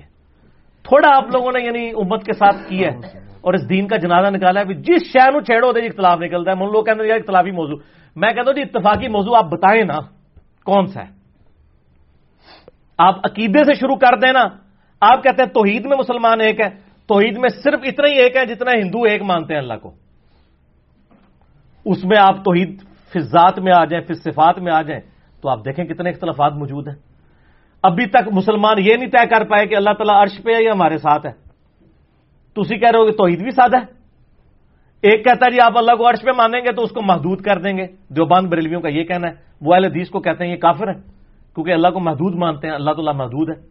دوسرے اہل حدیث کہتے ہیں اللہ تعالیٰ قرآن میں ہے, عرش کے اوپر ہے, اور یہ دیوبندی بریلوی کہتے ہیں ہمارے ساتھ ہے, یہ تو وحدت الوجود رکھتے ہیں, یہ کافر ہے. سر یہ میں آپ کو تھریٹیکل باتیں نہیں بتا رہا, یہ پریکٹیکل باتیں. توحید پہ ایک نہیں ہے, نبی علیہ السلام کی ذات پہ آ جائیں تو آپ اس میں تو بے شمار, آپ حیات النبی کا عقیدہ, پھر حاضر و ناظر کا عقیدہ, علم غیب کا عقیدہ, اعمال میں آ جائے تو ماشاءاللہ نماز کے طریقوں میں فرق, ہر چیز میں فرق ہے. ٹھیک ہے نا. تو کاش میں کسی ایسی دنیا کا باشندہ ہوتا جہاں پہ یہ مسائل نہ ہوتے تو مجھے بھی نہ بولنا پڑتا. تو اب بول رہے ہیں تو آپ ہضم کریں اس کو. جس دن میں نے کسی انگریز کی کتاب کا حوالہ دیا نا آپ کو, تو آپ پھر مجھ پہ اعتراض کیجیے گا. اگر کتاب و سنت آپ کے بابوں نے آپ کو بتائی لیکن اس کے اندر کیا لکھا ہے وہ نہیں بتایا, تو سر اپنے بزرگوں کو روئیں نا, مجھے کیوں روتے ہیں؟ میرا تو کوئی قصور نہیں ہے. کہتا ہے جی وہ بزرگوں کی ڈھونڈ ڈھونڈ کے غلطیاں نکالتے ہیں. اور ایک بندے نے مجھے لکھا, وہ میرا کلپ بھی یوٹیوب پہ چڑھا ہوا ہے, انجینئر محمد علی مرزا گندی مکھی. یہ ہم نے ٹائٹل بنایا اس کے اوپر, لیکن مکھی ساتھ شاید کی بنائی تھی. اچھا, تو وہ کہتا ہے جی دیکھیں جی جیسے گندی مکھی گند پہ بیٹھتی ہے نا, یہ ہر جگہ گند پہ بیٹھتا ہے. تو میں نے اس میں ایک جملہ بولا تھا کہ اگر میں گندی مکھی ہوں اور گند پہ بیٹھتا ہوں تو یہ گند پھیلایا کس نے؟ یہ بھی تھوڑی جرت کر کے بتائیں نا. میں گند کو کہتے ہیں ہمارے بزرگوں کی غلطیاں پکڑتا ہے, گند پہ بیٹھتا ہے. تو آپ یہ کہیں کہ ہمارے بزرگوں نے گند کیا تھا, اس گند پہ بیٹھ کے اس نے صفائی کر کے ہمارے فالوورز کو بتایا کہ آپ کے بزرگ یہ گند کر کے گئے ہیں. تو یہ جرت کریں نا یہ کہنے کی, تو سر پبلک پھر خود ہی مانے گی یار اس کو بڑا اچھا کام کیا, صفائی کی ہے. یہ وہ گندی مکھی ہے جس نے آپ کے بزرگوں کا گند صاف کیا ہے. اور الحمدللہ اب شاید آپ کو کتاب و سنت کی شکل میں بتایا جا رہا ہے. الحمدللہ. علی بھائی، ایک بیٹے نے ماں پر ہاتھ اٹھایا، بعد میں معافی مانگی مگر ماں نے معاف نہ کیا. اب ماں فوت ہو گئی ہے، بیٹا کیا کرے اس میں؟ بیٹا جی رو رو کے توبہ کرے. پہلی بات ہے اس لیول پہ بات آنی نہیں چاہیے، اور اس کو تو جیتے جی مر جانا چاہیے تھا اس حوالے سے کہ وہ اس نے اتنا بڑا اقدام کیا. ڈوب کے مر جانا چاہیے تھا، پانی میں ڈوب کے نہیں، شرم میں. تو اگر ایسا کوئی معاملہ ہو جائے تو پہلے تو زندگی میں کوشش کریں، لوگوں کو بیچ میں ڈالیں، آپ بھوک ہڑتال کر دیں، یہ بھی کر سکتے ہیں، سنت ہے. سعد ابن معاذ نے جب اسلام قبول کیا تو انہوں نے بھوک ہڑتال کر دی تھی. ان کا جب تک میرا پورا قبیلہ مسلمان نہیں ہوگا میں کھاؤں گا نہیں. وہ اس قبیلے کے سردار تھے، ان کی محبت میں قبیلے نے اسلام قبول کر لیا، اوس نے. ٹھیک ہو گیا؟ تو بھوک ہڑتال کر دیں تو ماں پسیج جائے گی، معاف کر ہی دے گی. ابو داؤد میں ایک حدیث ہے کہ اگر کسی شخص کی ماں فوت ہو جائے تو وہ اپنی خالہ کے ساتھ اس نے سلوک کرے. تو یہ اپنی خالہ کے ساتھ بھی اس نے سلوک کریں، اپنی ماں کی طرف سے صدقہ اور خیرات کریں، اللہ کے حضور اس کے گناہوں کی مغفرت طلب کریں. قیامت والے دن انشاءاللہ تعالی اللہ تعالی راضی کر دے گا اس کی ماں کو. کیونکہ ابن ماجہ میں حدیث ہے کہ جب کوئی شخص مرتا ہے اور مرنے کے بعد بھی اس کے کچھ درجات بلند ہوتے ہیں تو وہ پوچھتا ہے اللہ میں نے تو ایسی کوئی نیکی نہیں کی تھی جس کا اجر مجھے اب مل رہا ہے. تو اللہ تعالیٰ بتاتا ہے کہ تیرے بیٹے نے تیرے لیے استغفار کیا، اس کی وجہ سے تجھے یہ فائدہ پہنچا ہے. تو وہ اپنے پھر اولاد سے خوش ہو جاتا ہے. تو ان کو چاہیے اپنی ماں کو اب بھی خوش کر سکتے ہیں، اس کی طرف سے صدقہ و خیرات کریں، اس کے رشتہ داروں کے ساتھ اس نے سلوک کریں، اس کے لیے دعائیں مغفرت کریں. تو انشاءاللہ تعالی جب وہ خود آسانی میں چلی جائے گی تو اس کو بھی معاف کر دے گی. جب انسان خود مشکل میں ہوتا ہے پھر کسی کو معاف کرنے کو دل بھی نہیں کرتا، لیکن جب خود آسانی میں آ جاتا ہے تو پھر معاف کرنے کو دل کرتا ہے. بہرحال یہ بہت لمحہ فکری ہے جی. قرآن میں تو واضح ہے کہ ماں باپ کو اف تک مت کہو. میرا یوٹیوب پہ ایک کلپ بھی ہے ماں باپ کو اف کہنے کا مسئلہ، وہ آپ دیکھ لیں، میں نے اس میں اور بھی کئی باتیں کی ہیں. ٹھیک ہے علی بھائی، سیدہ مریم کی ولادت سیدنا موسیٰ اور سیدنا ہارون علیہ السلام کے قریباً 1500 سال بعد ہوئی. ہاں جی. اور یہ ایک تاریخی حقیقت ہے جسے کوئی جھٹلا نہیں سکتا. تو پھر قرآن مجید نے سیدنا مریم کو یا اخت ہارون کہہ کر کیوں مخاطب کیا؟ وہ سیدنا ہارون کی بہن کیسے جو ہے نا وہ قرار پائی؟ یا اخت ہارون جو ہے سورہ مریم کے اندر آیا نا جی. یہ ایک یعنی بہت بڑا سوال ہے جو آج غیر مسلموں کی طرف سے بھی اٹھایا جاتا ہے کہ جی قرآن پاک میں ایک آپ کہتے ہیں ہسٹوریکل مسٹیک ہے کہ حضرت موسیٰ علیہ السلام اور عیسیٰ علیہ السلام کے درمیان 1500 سال کا فرق ہے. حضرت موسیٰ علیہ السلام کے بھائی تھے ہارون، اور حضرت عیسیٰ کی والدہ جو ہے وہ تھی مریم. جب ان کے اوپر وہ تہمت لگی وہ حضرت عیسیٰ علیہ السلام کو اٹھا کے لے آئی. یہ سورہ مریم میں ہی آتا ہے. تو اس وقت یہودی علماء نے ان کو کہا تھا یا اختہ ہارون، اے ہارون کی بہن، نہ تو یعنی تیرے یعنی ماں باپ برائی کرنے والے تھے اور تو یہ کیا کر کے یعنی ان پہ الزام لگایا نعوذ باللہ. تو اس کے اوپر وہ اعتراض کرتے ہیں کہ جی وہ ہارون علیہ السلام تو 1500 سال پہلے گزر گئے تھے تو سیدہ مریم کس طرح ان کی بہن ہو گئی؟ اتنا بڑا زمانی گیپ ہے. تو یہ ہسٹوریکل مسٹیک ہے. یہ اعتراض آج بھی کافر اٹھاتے ہیں، نبی علیہ السلام کی مبارک زندگی میں بھی اٹھایا ہے. اور اس حوالے سے صحیح مسلم میں ایک حدیث ہے. صحیح مسلم میں آپ کتاب الادب چیپٹر میں چلے جائیں گے نا، اس میں ایک ناموں کا چیپٹر ہے جس میں وہ حدیث بھی ہے صحیح مسلم کی کہ اللہ تعالیٰ کو 2 نام بڑے پسند ہیں، عبداللہ اور عبد الرحمن. اسی میں ایک حدیث یہ ہے کہ حضرت مغیرہ ابن شعبہ رضی اللہ تعالیٰ عنہ کہتے ہیں کہ میں یعنی نجران کی طرف گیا تو وہاں میری کچھ کرسچن سے ملاقات ہوئی تو کرسچنز نے مجھ پہ قرآن کی اس آیت کے اوپر اعتراض کیا یا اختہ ہارون کے اوپر، اور اس وقت نبی علیہ السلام زندہ تھے، دنیا میں موجود تھے. تو کہتے ہیں میں لاجواب ہو گیا اور میں نے آ کے نبی علیہ السلام کو آ کے شکایت کی کہ یا رسول اللہ قرآن میں یہ جو آیت آئی ہے تو حضرت موسیٰ علیہ السلام اور عیسیٰ علیہ السلام کے درمیان تو 1500 سال کا گیپ ہے، تو قرآن یہ کیوں کہتا ہے؟ تو نبی علیہ السلام نے فرمایا کہ تمہیں چاہیے تھا وہ تم ان کو جواب دیتے کہ بنی اسرائیل میں یہ عادت تھی کہ وہ انبیاء اور نیک لوگوں کے نام کے اوپر نام رکھا کرتے تھے. یہ آپ نے جواب دیا. مراد یہ کہ اس ہارون سے مراد موسیٰ علیہ السلام کے بھائی ہارون نہیں ہے، کہ حضرت مریم کا بھی اپنا کوئی بھائی ہارون ہوگا. اب یہ تو نہیں ہارون دنیا میں ایک ہی آیا ہوا ہے. ٹھیک ہے. تو نبی علیہ السلام فرمایا کہ وہ رکھا کرتے تھے. اچھا، ایک تو جواب اس کا یہ یعنی علماء نے جو دیا ہے اس حدیث کی روشنی کے اندر کہ حضرت مریم کا کوئی بھائی ہو سکتا ہے ہارون ہو، جس کی طرف اشارہ ہے. دوسرا یعنی اسرائیلی روایتوں میں یہ بھی ملتا ہے کہ اس زمانے میں کوئی ہارون نامی بندہ ایسا تھا جو بدکار مشہور تھا، اس کی طرف حضرت مریم کو منسوب کر دیا گیا کہ تو بھی اسی پیڑی نکلی ہے نا، جو کاموں نے پایا سی تو بھی وہی پایا ہے، ٹھیک ہے، یعنی جھوٹا الزام کے طور پہ. تو یہ ہر طرح کا جواب دیا جا سکتا ہے. بار نبی علیہ السلام نے اتنا کہا کہ نبیوں اور صلحاء کے نام پہ وہ نام رکھا کرتے تھے. اس سے یہی شائبہ ملتا ہے کہ حضرت ہارون علیہ السلام ایک تو وہ ہیں جو موسیٰ کے بھائی ہیں، حضرت مریم کے بھی ہو سکتا ہے کوئی بھائی ہوں. دوسرا قرآن حکیم میں انبیاء کے بارے میں بھی آیا نا کہ قوم عاد کے بھائیوں میں سے ہود علیہ السلام کو ہم نے اٹھایا، قوم سمود کے بھائیوں میں سے، یعنی اس قوم میں سے بھی. یعنی چونکہ سیدہ مریم جو ہے وہ خود یہودی النسل تھی نا، بنی اسرائیل میں سے تھی نا، تو اس اعتبار سے وہ حضرت ہارون علیہ السلام کی نسل میں تو تھی نا، ٹھیک ہو گیا، موسیٰ اور ہارون کی. تو اس حوالے سے یعنی اخت ہارون سے مراد ہارون والی بھی ہو سکتا ہے، یعنی ان کی نسل میں سے، تو وہ بہن کہہ کے بھی مخاطب کیا جا سکتا ہے، آل ہارون بھی کہہ کے مخاطب، یہ یعنی عرب میں اس طرح کی ٹرمنالوجی استعمال ہوتی تھی. تو یہ کوئی ایشو نہیں ہے. اور یہ اعتراض قرآن پہ اس وقت بنتا ہے جب قرآن پاک کو یہ ہسٹری پتہ نہ ہوتی.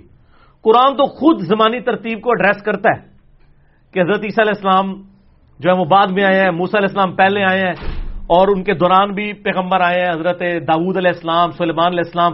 تو قرآن کو تو آلریڈی یہ بات معلوم ہے کہ ان کے درمیان گیپ ہے. تو قرآن تو یہ ہسٹوریکل مسٹیک نہیں کر سکتا نا، یہ تو ہو ہی نہیں سکتا. تو ظاہر ہے کہ آپ نے وہ والا ہے، اگر وہ کہے نا کہ جی وہ حضرت ہارون جو کہ بھائی تھے حضرت موسیٰ علیہ السلام کے، ان کی یہ بہن تھی، اور پھر ہم یہ پوچھتے ہیں کہ ہارون علیہ السلام سے زیادہ ڈومیننٹ پرسنالٹی تو موسیٰ علیہ السلام کی تھی. وہ یہودیوں نے یہی کیوں نہیں کہا کہ موسیٰ علیہ السلام اے موسیٰ کی بہن؟ Point to be noted. اگر وہ ہارون کی بہن تھی تو موسیٰ کی بہن بھی ہوتی نا. اس کا مطلب ہے کہ وہ ہارون یا تو ان کا اپنا کوئی بھائی تھا اور یا پھر وہ ان کی نسل سے تھی. جیسے ہماری بھی ایک ماں سیدہ صفیہ بنت حویی ابن اخطب، جو حویی ابن اخطب جو یہودی سردار تھا، اس کی بیٹی تھی. تو ان کو بھی صحیح بخاری مسلم میں آتا ہے نا، حضرت عائشہ چونکہ سوکن تھی، آپس میں لڑائی ہوئی تو ان کو یہودیہ کہہ دیا. تو نبی علیہ السلام نے پھر ڈانٹا اور کہا کہ یہ تو تم اس کو یہ کہہ رہی ہو، تو یہ تو حضرت ہارون اور موسیٰ کی یعنی ان اولاد میں سے ہیں، بنی اسرائیل جنتی خوراکیں کھانے والے، منو سلوا کھانے والے ہیں. تو پھر انہوں نے معذرت کر لی. یعنی سوکن ہی ہوتی ہے، چاہے پیغمبر کی بیوی ہو، سوکنے والا معاملہ تو رہتا ہے. تو یعنی یہ اختہ ہارون سے مراد یہ بھی ہو سکتا ہے کہ وہ اس عرب کی ٹریڈیشن میں یعنی اولاد کے اعتبار سے کہا جا رہا. مغرب کی اذانیں میرا دور دراز تو شروع ہو گئی ہیں، اس کو بند کر دیں انشاءاللہ، باقی نماز مغرب کے وقفے کے بعد انشاءاللہ باقی کوشچن سے سیشن. ہاں جناب، نماز بلکہ اذان مغرب کے وقفے کے بعد علمی و تحقیقی مجلس نمبر 38 میں آج انشاءاللہ تعالی 25 نومبر 2018 کو بقیہ کے سوالات کا سلسلہ شروع کرتے ہیں. ہاں جی، اگلا سوال. صحیح بخاری کی جس حدیث میں سیدنا ابو ہریرہ رضی اللہ عنہ نے 2 علوم کا ذکر کیا ہے، 2 پیالوں کا، جس دوسرے علم کا ذکر کرتے ہوئے انہوں نے کہا کہ اگر زہر کر دوں تو میری گردن کاٹ دی جائے گی. ہاں جی. اس سے مراد آپ نے قیاس کرتے ہوئے آل امیہ کو لیا تھا، جبکہ سفیاء کا قیاس بھی درست ہو سکتا ہے. آپ دونوں پارٹیاں قیاس کر رہی ہیں، اس کی وضاحت فرما دیں. دونوں پارٹیاں قیاس نہیں کر رہی سر، یہ رون نہ مارے، ہم دلیل کے اوپر بات کر رہے ہیں. صحیح بخاری میں یہ حدیث کتاب العلم میں موجود ہے، میرے واقعہ کربلا والے ریسرچ پیپر کے اوپر بھی لکھی ہوئی ہے، واقعہ کربلا کا پس منظر 72 صحیح الاسناد حدیث کی روشنی میں. اس میں بھی میں نے بتایا کہ صحیح بخاری میں حضرت سیدنا ابو ہریرہ رضی اللہ تعالیٰ عنہ کہتے ہیں کہ میں نے نبی علیہ السلام سے 2 پیالے لیے علم کے، یعنی ایک وہ ہے جو میں نے ظاہر کر دیا یعنی شریعت کا علم، ایک وہ ہے جو میں اگر ظاہر کر دوں تو میری گردن کاٹ دی جائے، شہرک کاٹ دی جائے. صوفیاء کہتے ہیں نہیں، اس سے مراد یہ ہے کہ وہ کوئی روحانی علوم تھے، معرفت کی باتیں تھیں. معرفت کی باتیں اتنی پیڑی ہوتی ہیں ان کے نزدیک بھی نا کہ جسے گردن کاٹ دی جاتی ہے. صحابہ کرام نے کوئی ایسی باتیں نہیں کی ان کی گردن کاٹ دی جائے. وہ گردن کاٹ دی جائے سے مراد یہ تھا کہ اصل میں آل امیہ کی حکومت تھی.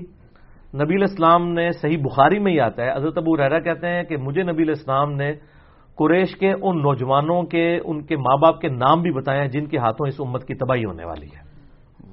تو ظاہر ہے جب وہی لوگ حکومت میں ہوں گے، ٹھیک ہے جی، جن کے ہاتھوں تباہی ہونے والی ہے، تو ظاہر ہے کہ وہ ان کے سامنے تو بیان کرنا بڑی مصیبت والا کام ہے.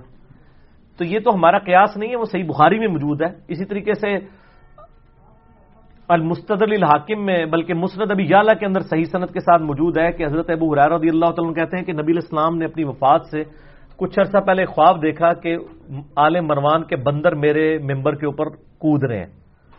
تو آپ صلی اللہ علیہ وآلہ وسلم کو اس دن کے بعد کسی نے ہنستے ہوئے نہیں دیکھا. یعنی آپ کو بتا دیا گیا تھا کہ آپ کے ممبر کے اوپر ایسے لوگ قابض ہو جائیں گے بعد میں جو کہ سنت کو بگاڑیں گے.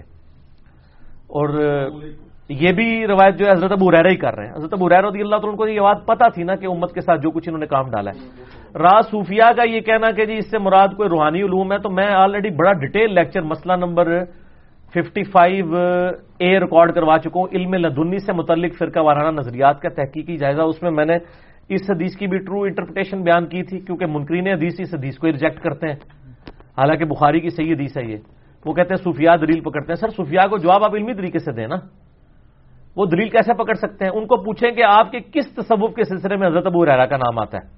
اگر آپ سمجھتے ہیں یہ صوفیاء کا سلسلہ ہے تو حضرت ابو ہریرہ تو کسی نہ قادری نہ چشتی نہ نقشبندی سہروردی کسی سلسلے میں حضرت ابو ہریرہ تو آتے ہی نہیں ہے. علوم تو انہوں نے سیکھے تھے، تو پھر ان کا نام تو آ ہی نہیں رہا.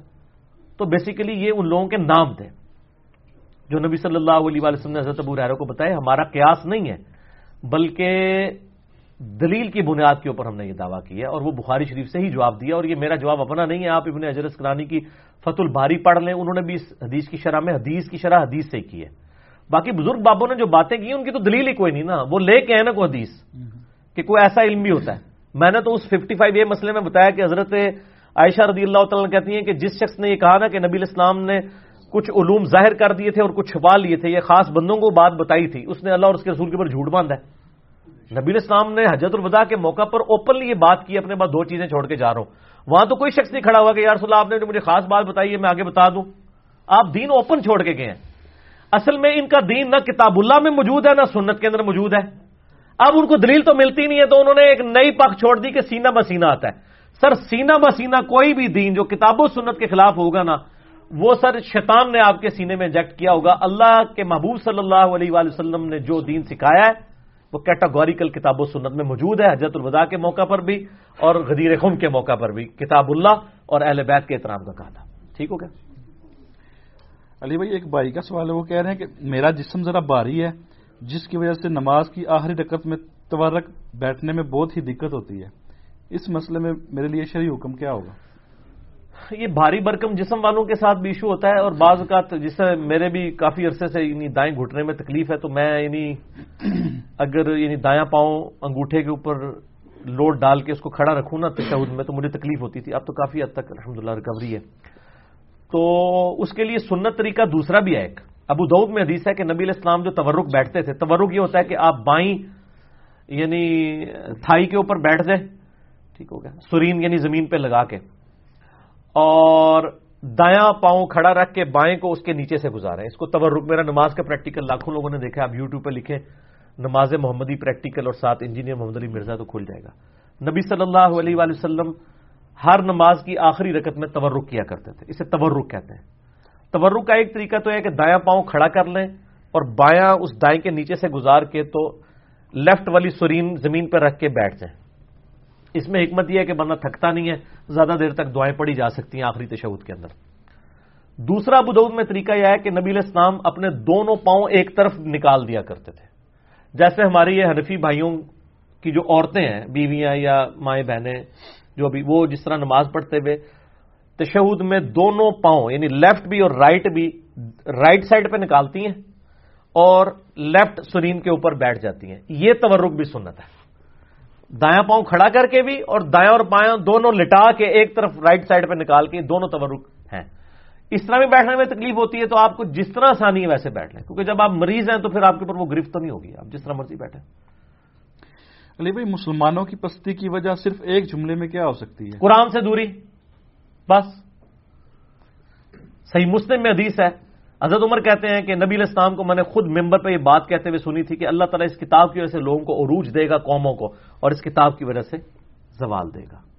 کتاب کو چھوڑنا سورہ فرقان میں آتا ہے نا کہ آیت نمبر 30 میں کہ قیامت الدین نبی علیہ السلام شکایت کریں گے، وقال الرسول یا ربی ان قوم اتخذوا هذا القرآن مہجورا، اے اللہ میری قوم نے قرآن کو پشت کے پیچھے ڈال دیا. تو قرآن سے دوری اصل وجہ جی.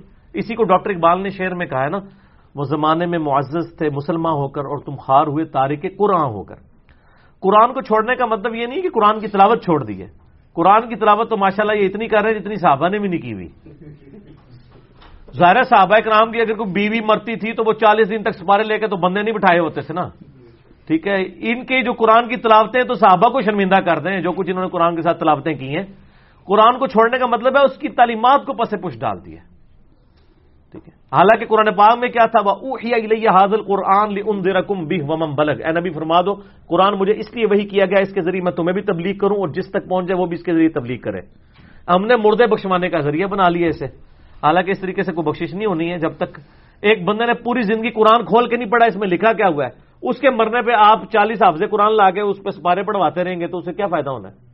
تو مسلمانوں کی پستی کی ایک وجہ ون لائن میں اگر بیان کی جائے تو وہ یہ ہے کہ مسلمانوں نے قرآن کو پیٹھ کے پیچھے ڈال دیا، بس قرآن کو چھوڑ دیا۔ آج قرآن کو پکڑ لیں، اور جو غدیر خم پہ حدیث ہے صحیح مسلم میں اوپر تلے 4 حدیثیں ہیں 6225 سے 6228 تک، اپنی وفات سے تقریباً 2-2.5 مہینے پہلے خطبہ دیا آپ صلی اللہ علیہ وآلہ وسلم فرمایا، آگاہ ہو جاؤ میں بھی ایک انسان ہوں، قریب ہے کہ اللہ کا قاصد یعنی موت کا فرشتہ میرے پاس آئے اور میں اس کی دعوت کو قبول کر لوں۔ میں اپنے بعد تم میں 2 چیزیں چھوڑ کے جا رہا ہوں بھاری، ان میں سے پہلی چیز اللہ کی کتاب ہے، اس میں ہدایت ہے، اس میں نور ہے، یہ اللہ کی رسی ہے، جو اس کو پکڑے گا ہدایت پہ ہوگا، جو چھوڑ دے گا گمراہ ہو جائے گا۔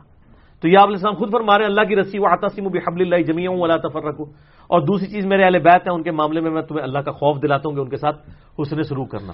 تو قرآن اللہ کی رسی، قرآن ہدایت کے لیے، قرآن جو ہے وہ گمراہی سے بچنے کے لیے قرآن کو پکڑنا، سب کچھ چیز تانا بانا ہے ہی قرآن کے گرد ہے۔ قرآن کو پسے پوچھ ڈال دیا تو ون لائن جرم مسلمانوں کا، اور یہ جرم اجتماعی جرم ہے، اور یہ یہاں تک جرم رہتا نا کہ قرآن کو چھوڑ دیا تب بھی میں کہتا ہے چلو یار کوئی اتنا بڑا جرم نہیں ہے، الٹا یہ کہنا شروع کر دیا قرآن و حدیث ڈائریکٹ نہ پڑھو گمراہ ہو جاؤ گے۔ سر کوئی یہودی آپ کو آ کے ممبر پہ کہنا قرآن و حدیث ڈائریکٹ نہ پڑھو گمراہ ہو جاؤ گے، ہم کہیں گے اللہ کا دشمن ہے اس لیے ہمیں کہہ رہا ہے، لیکن مسلمان نما یہودی نما مسلمان ممبر پہ چڑھ کے آپ کو کہتا ہے قرآن ڈائریکٹ نہیں پڑھنا، اور پھر آپ کو اوٹ پٹانگ مثالیں دے گا، جی وہ دیکھیں جی وہ دوائی لینے کے لیے ڈاکٹر کے پاس جاتے ہیں۔ سر قرآن پڑھنے کے لیے آپ کے پاس آتے ہیں تو آپ قرآن پڑھاتے نہیں ہیں نا، آپ قرآن کیا پڑھاتے ہیں، نہ اس کا ترجمہ پڑھاتے ہیں، آپ بزرگوں کی تفسیر تھما دیتے ہیں۔ قرآن پڑھائیں نا کیا لکھا ہوا ہے، قرآن کس منہ سے پڑھائیں گے؟ قرآن میں تو پہلے صفحے پہ آ رہا ہے ایاک نعبد و ایاک نستعین، اور انہوں نے روزانہ یا علی مدد کا نعرہ لگانا ہے، یہ کس طرح پڑھائیں آپ کو ایاک نعبد و ایاک نستعین؟ قرآن میں تو جگہ جگہ آتا ہے اطیعوا اللہ و اطیعوا الرسول، تو ظاہر ہے جو بار بار یہ پڑھے گا وہ تو بار بار یہ کہے گا نا کہ آپ مجھے یہ نہ بتائیں کہ فلاں بزرگ فرماتے ہیں، فلاں مفتی صاحب کا فتویٰ ہے، مجھے بتائیں اللہ اور اس کا رسول کیا کہتا ہے، تو دماغ خراب ہو جائے گا۔ اچھا ہے سیانے جی، انہوں نے پتہ ہے کہ یہ کام خراب ہو جانا ہے، کر رہے ویسے ٹھیک ہو تسی، دنیاوی اعتبار سے بالکل ٹھیک کر رہے ہیں کہ قرآن حدیث پڑھنے سے بندہ ان کے مسلک پہ نہیں رہے گا، آپ مسلمان بن جائے گا، ان کے مسلک کا بندہ نہیں بنے گا، بندے کا پتر بن جائے گا، علمی کتابی ہو جائے گا، ٹھیک ہو گیا۔ بس زیادہ نہیں نا شعر، وہ کہتے نہیں بار بار پڑھتا ہے۔ سر تو پتہ نہیں ہے اصل میں اس معاشرے میں جو بندہ بھی کتاب و سنت کی بات کرے اس پہ پہلا انہوں نے فتویٰ لگانا ہوتا ہے کہ کوئی نیا فرقہ لانچ ہو گیا، یہ وابی ہو گیا، یہ فلاں ہے، تو اس لیے ہم خود ہی اعلان کر رہے ہیں۔ کوئی وابی تو کبھی نہیں کہے گا میں وابی نہیں ہوں، کہ نہ میں وابی نہ میں وابی، میں ہوں مسلم علمی کتابی، نہ میں وابی ہوں نہ بابوں کا ماننے والا، بابوں کا دفاع کرنے والا بابی ہوں۔ یہ بابی میں نے ٹرم ڈیوائز کی ہے، ان کے بزرگوں نے صرف ایک ٹرم ڈیوائز کی تھی نا، وابی، تو اپنے لیے وہ ٹرم ڈیوائز کرنا بھول گئے تھے، ٹھیک ہے نا۔ وہ آپ کو پتا نا نیوٹن نے ویلاسٹی آف ساؤنڈ کا ایک فارمولا ایف ایس سی میں پڑھایا جاتا ہے، ویلاسٹی آف ساؤنڈ کیلکولیٹ کرنے کے لیے اس نے ایک میتھمیٹیکل فارمولا ڈرائیو کیا تھا کہ جو آواز کی رفتار ہے وہ کتنی ہے۔ اچھا وہ جب اس فارمولے میں ویلیو لگا کے کیلکولیٹ کی گئی نا، ایف ایس سی کے اسٹوڈنٹس جنہوں نے پری انجینئرنگ کی ان کو اس بات کا پتہ ہے، ایون پری میڈیکل والوں کو فزکس تو وہ پڑھتے ہیں، تو آپ ایسے جا کے یوٹیوب پہ بھی لکھ لیجیے گا Newton's formula to calculate the velocity of sound, تو وہ ویلاسٹی میں ایرر آتا تھا، وہ پوری زندگی کوشش کرتا رہا کہ یہ ایرر کیا ہے، وہ کور نہیں ہوا۔ اس کے یعنی مرنے کے بعد ایک اور میتھمیٹیشین آیا لیپلاس، ٹھیک ہے، جس کی لیپلاس ٹرانسفارم بھی ہے، اور میں میکینیکل انجینئرنگ میں پڑھائی جاتی تھی، ایون وہ الیکٹریکل انجینئرنگ میں پڑھائی جاتی ہے. لیپلاس نے نا وہ فارمولے کی غلطی پکڑ لی. اس نے پھر بتایا کہ اس نے جو یعنی ساؤنڈ ویوز کی جو ٹریولنگ کو کنسیڈر کیا نا یہ ایڈیابیٹک ہوتی ہے، تو اس میں اس نے پھر وہ ایڈیابیٹک فارمولے کو جب فٹ کیا تو بالکل صحیح آ گیا. ان کے بزرگوں سے بھی غلطی ہوئی ہے، اس کی کریکشن بعد میں ہوئی ہے. انہوں نے وابی وابی وابی وابی ٹرم ڈیوائز کی، لیکن اپنی کرنا بھول گئے. ہم جو مرضی کریں، تو ہم نے بتایا کہ نہیں یہ ہے بابی، بابوں کا دفاع کرنے والے. ہم نے اسی قافیے پہ کہہ دیا اور پھر عرض بھی کر دیا کہ نہ میں وابی نہ میں بابی، میں ہوں مسلم علمی کتابی. اب اس کا ایک نیا ورژن بھی آ گیا سر، میں تھا وابی میں تھا بابی، اب ہوں مسلم علمی کتابی. یہ ایک بندے نے نیچے شعر لکھا ہوا تھا، ٹھیک ہو گیا نا. اس نے اس کی یعنی اس میں پیروڈی میں ایک جو ہے نا وہ اپنے دل کا درد بھی بیان کر دیا. ٹھیک ہے علی بھائی، درود ابراہیمی افضل ہے یا کوئی بھی مختصر ترین درود بھی پڑھ سکتے ہیں، مثلا صلی اللہ علیہ وآلہ وسلم یا اللہم صلی علی محمد وعلی آل محمد، یا کوئی دوسرا درود خضری یا درود قادریہ وغیرہ وغیرہ؟ اے تے تو کولوں لا رہے قادری اور خضری، انہاں دا کیا تعلق ہے درود شریف نال؟ درود شریف تو وہی ہیں جو نبی علیہ السلام نے تعلیم فرمایا. میں نے درود شریف پہ ڈیٹیل لیکچر دیا، مسئلہ 56 آپ یوٹیوب پہ لکھے، درود و سلام کے صحیح فضائل اور صحیح احکام و مسائل. جو تواتر کے ساتھ درود ٹرانسفر ہوا ہے نا امت میں، نماز کے اندر جو ہم پڑھتے ہیں درود ابراہیمی، یہی بخاری اور مسلم میں آیا ہے. جب یہ آیت نازل ہوئی نا ان اللہ و ملائکتہ یصلون علی النبی، سورۃ الاحزاب آیت نمبر 56، تو صحابہ کرام نے پوچھا یا رسول اللہ آپ نے ہمیں نماز میں سلام تو سکھا دیا، السلام علیکم ایھا النبی، درود بھی سکھائیں. تو پھر آپ نے یہ سکھایا اللہم صلی علی محمد وعلی آل محمد کما صلیت علی ابراہیم وعلی آل ابراہیم انک حمید مجید. اسی طریقے سے آگے. لیکن ہمارے ملک کے اندر کئی لوگ ہیں جو درود ابراہیمی سے چڑھتے ہیں، وہ کہتے ہیں یہ تو وابیوں کا درود ہے، اور کیونکہ انہوں نے جو درود ڈیوائز کیے ہیں نا اپنے، وہ اس سے فیل ہوتے ہیں. تو درود ابراہیمی تو سارے نماز میں پڑھتے ہیں، چاہے کوئی وابی ہو چاہے کوئی بابی ہو، چاہے سنی ہو چاہے کوئی سنیوں میں بھی جو آف شوٹ ہیں بریلوی دیوبندی اہل حدیث سارے پڑھتے ہیں. حتیٰ کہ تفسیر نعیمی میں تو یہاں تک لکھ دیا گیا سورۃ الکہف کی تفسیر میں نے اس میں بتایا تھا کہ درود ابراہیمی پڑھنا گناہ ہے. وہ کہتے ہیں یہ تو اللہ کے حکم پہ عمل ہی نہیں ہے، کیونکہ درود ابراہیمی میں سلام تو نہیں، قرآن تو کہتا ہے درود اور سلام بھیجو. یہ بات نبی علیہ السلام کو نہیں پتا تھی، ان کو بعد میں پتا چلی نعوذ باللہ. وہ نماز میں سلام پہلے ہی موجود ہے. پھر میں نے دوسرے بتایا درود و سلام انٹرچینجبل ورڈز ہیں. ہم کسی کے لیے دعا کرتے ہیں نا کہ جی آپ کے ساتھ خیر و سلامتی ہو، خیر بھی سلامتی ہے اور سلامتی بھی خیر ہے. ہم کہتے ہیں خوش و خرم، خرم بھی خوشی. درود و سلام یہ دو ٹرمز ہیں، یہ انٹرچینجبل ہیں. اکثر جو ہے وہ آپ اگر الفاظ دیکھیں وہ درود کے آتے ہیں. جیسے مسلم شریف میں حدیث ہے جس نے اذان کا جواب دیا اس کے بعد درود شریف پڑھا اور اس کے بعد الوسیلہ والی دعا مانگی میری شفاعت اس پہ واجب ہو جائے گی، اس میں سلام کا ذکر ہی کوئی نہیں ہے.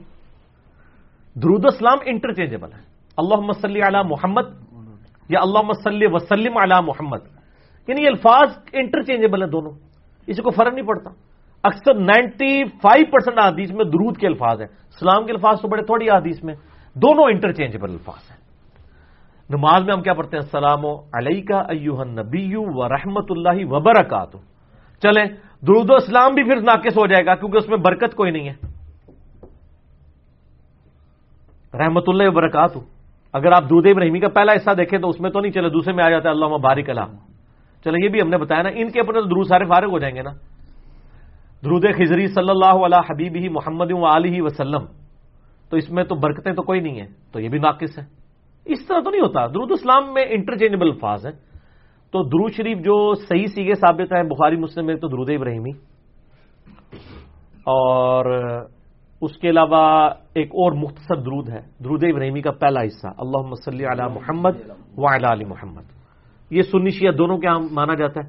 سنن نسائی میں حدیث موجود ہے کہ زید ابن خارجہ کو آپ صلی اللہ علیہ وآلہ وسلم نے فرمایا کہ زید مجھ پر درود کو لازم کر لو اور اپنی دعاؤں میں کہا کرو اللہم صلی علی محمد وعلی آل محمد.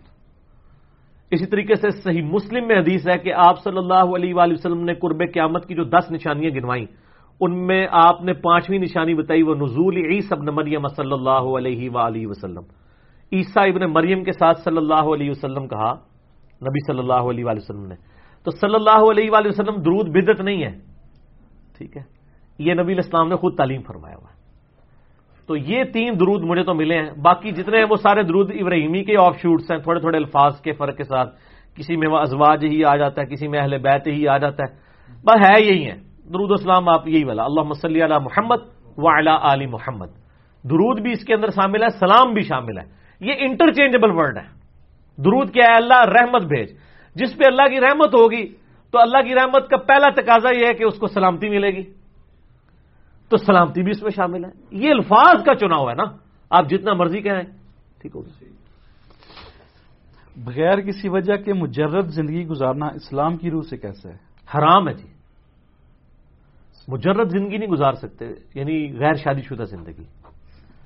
حالانکہ یہ صوفیاء کے ہاں بڑی اس کو یعنی ایک خوبی کے طور پہ پیش کیا جاتا ہے نا کہ جی انہوں نے جناب بیاہ ہی نہیں کیتا۔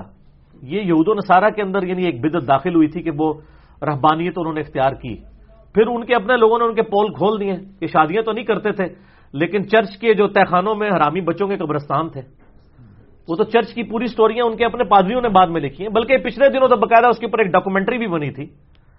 ویٹیکن سٹی کے جتنے ہیں وہ پادری، انہوں نے جو کچھ لڑکوں کے ساتھ منہ کالا کیا ہے اس کی بھی انٹرنیشنل میڈیا کے اندر آ گئی رپورٹ۔ گوروں میں اتنا حوصلہ تو ہے نا اپنی غلطی مانے، ورنہ ادھر بھی کوئی کام نہیں انہوں نے کام چوک کے رکھا ہوا، ٹھیک ہے نا جی۔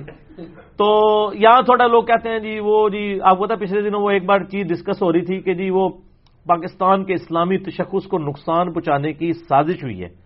سازش کیا ہوئی ہے جی؟ وہ کہتے ہیں جی دنیا میں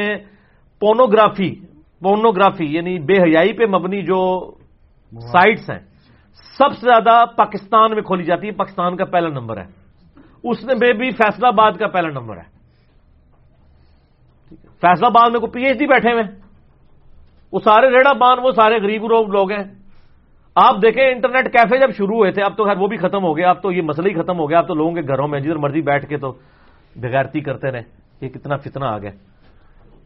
ایک ان پڑھ جیل بندے کا کام کیا ہے کہ وہ نیٹ کیفے میں جا کے بیٹھ رہا ہے، اس نے ای میل کرنی ہے یا گوگل میں کچھ سرچ کرنا ہے، اس کو کیا آتا ہے؟ یہی کچھ کرتے تھے۔ اور پھر ہمارے یہاں پہ اینکر بیٹھ کے کہہ رہے تھے جی پاکستان کے اسلامی تشخص کے اوپر حملہ ہے۔ سر یہ حملہ گورے نے نہیں کیا، گورے نے تو آپ کو شیشہ آپ کو دکھایا ہے، آپ کر رہے ہیں تو انہوں نے بتایا نا۔ آپ اپنی عوام کو ایجوکیٹ کریں، جو آپ کی غلطی ہائی لائٹ کر رہا ہے آپ کو کہہ رہے ہیں ہم پہ حملہ کر رہا ہے، حالانکہ آپ غلطی خود کر رہے تھے، تو آپ اپنی اصلاح کریں بجائے یہ کہنے کہ جی انہوں نے ہمارے اوپر حملہ کر دیا۔ اچھا وہ سوال کیا تھا؟ وہ بغیر کسی وجہ کے مجرد زندگی۔ ہاں تو اس سے مجھے یاد آیا کہ پھر یہ اس طرح کے کام ہوتے ہیں مجرد زندگی میں۔ بخاری اور مسلم دونوں میں یہ حدیث موجود ہے، نبی صلی اللہ علیہ وسلم کی غیر موجودگی میں 3 صحابی آئے، امہات المومنین کو پردے میں ملے اور پوچھا کہ نبی علیہ السلام کے معمولات ہمیں بتائیں۔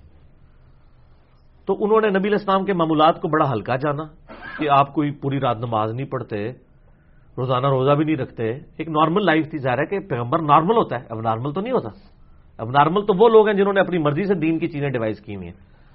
تو ان میں سے نا ایک نے کہا ہاں نبی علیہ السلام تو بخشے بخشائے، ان کو زیادہ عبادت کی کیا ضرورت ہے، میں روزانہ پوری رات نماز پڑھا کروں گا۔ دوسرے نے کہا میں پورا سال ہی روزے رکھا کروں گا، نفلی روزے۔ تیسرے نے کہا کہ میں شادی نہیں کروں گا اور اللہ کر کے زندگی گزار دوں گا۔ یہ بخاری مسلم دونوں میں ہے۔ بخاری میں آپ کو کتاب النکاح چیپٹر میں مل جائے گا، مشکات میں شروع کے چیپٹر ہے جو کتاب و سنت کو مضبوطی سے پکڑنا، اس کی پہلے فصل میں آپ کو یہ حدیث مل جائے گی۔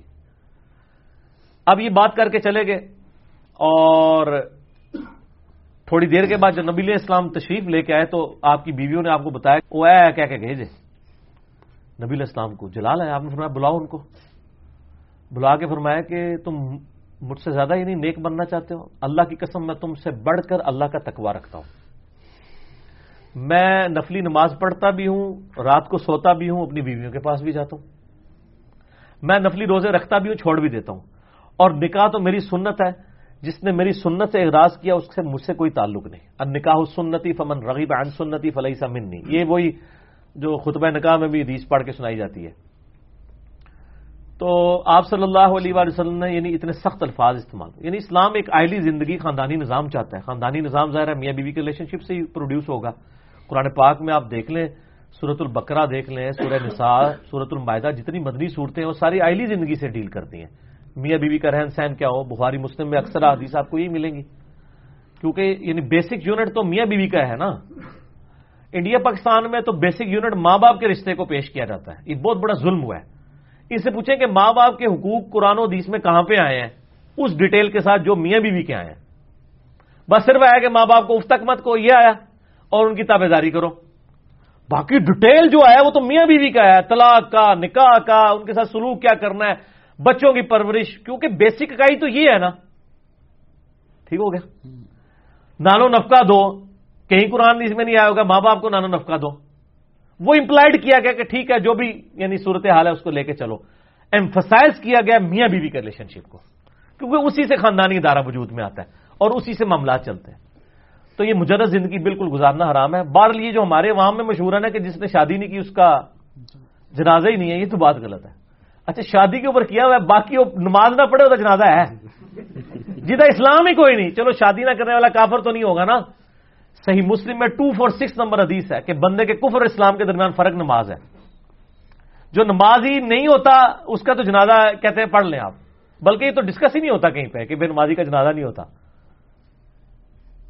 بلکہ جتنا بڑا بے نمازی ہوتا ہے، اگر وہ کوئی سیاسی لیڈر ہے، پولیٹیکل لیڈر ہے، بدماش ہے علاقے کا، وہ بہت بڑا کوئی چودھری ہے، اس کا اتنا ہی بڑا جنازہ ہو رہا ہوتا ہے.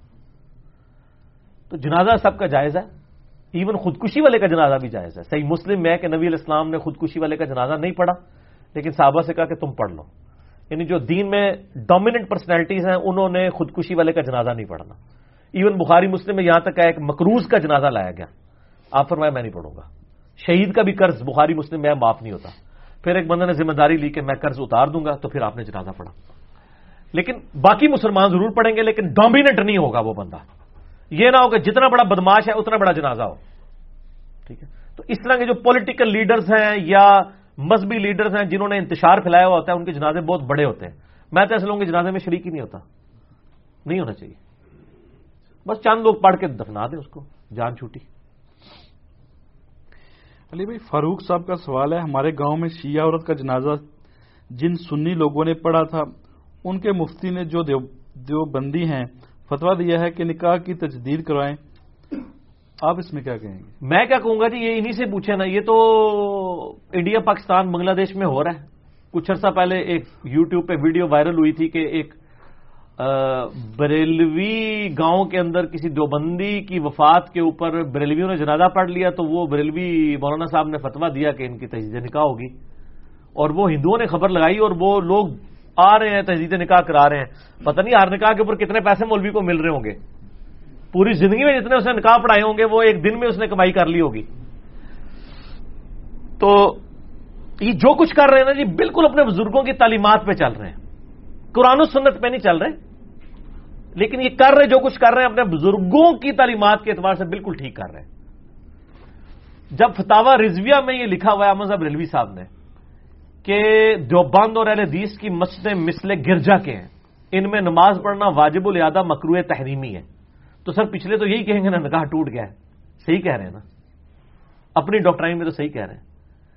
سنی کا نکاح یعنی جنازہ پڑھا تو وہ کسی شیعہ نے تو اس کا نکاح ٹوٹ گیا، شیعہ کا سنی نے پڑھ لیا تو اس کا نکاح ٹوٹ گیا. سب یہ یعنی ان کی اپنی جو ڈاکٹرائن چل رہی ہے اس کے مطابق ہے. اسلام میں تو میرے بھائی جس کو آپ کافر نہیں کہہ سکتے نا دلائل کی روشنی میں، پاکستان والا کافر نہیں تو ہر بندے کو کافر کہہ دیتے ہیں. اور جس کا حرم میں داخلہ منع نہیں ہے تو اس کا جنازہ بھی ہو جائے گا، اس کے پیچھے نماز بھی ہو جائے گی. Simple is that. اور اس کے ساتھ آپ نکاح بھی کر سکتے ہیں. اسلام میں جب کسی کو داخل کیا جاتا ہے نا تو وہ اللہ رسول آخرت اور قرآن کی بنیاد پہ داخل کیا جاتا ہے. اب اسلام سے نکالنے کے لیے بھی اگر کوئی بریلوی دیوبندی اہل حدیث شیعہ اللہ کا انکار کر دے، نبی الاسلام کا انکار کر دے، قرآن یا آخرت کا انکار کر دے، تب بھی وہ کافر ہوگا. اس کے علاوہ جتنے مرضی جرائم وہ کر لے، وہ بدعتی ہو سکتا ہے، وہ دوسکی ہو سکتا ہے، وہ گناہ گار ہو سکتا ہے، وہ فاسق ہو سکتا ہے، کافر نہیں ہو سکتا. اور جبکہ وہ اپنے آپ کو مسلمان کلیم بھی کر رہا ہو. اب قادیانیوں کے ساتھ ہمارا اختلاف کیا ہے کہ انہوں نے ختم نبوت کا انکار کیا. اگر وہ انکار نہ کرتے اور باقی ساری چیزیں تو ان کی آلموسٹ مسلمانوں کے کئی فرقوں سے زیادہ بہتر ہے، لیکن یہاں آ کے انہوں نے بہت بڑا بلنڈر کر دیا، اس وجہ سے ان کے اوپر یہ فتویٰ لگ گیا.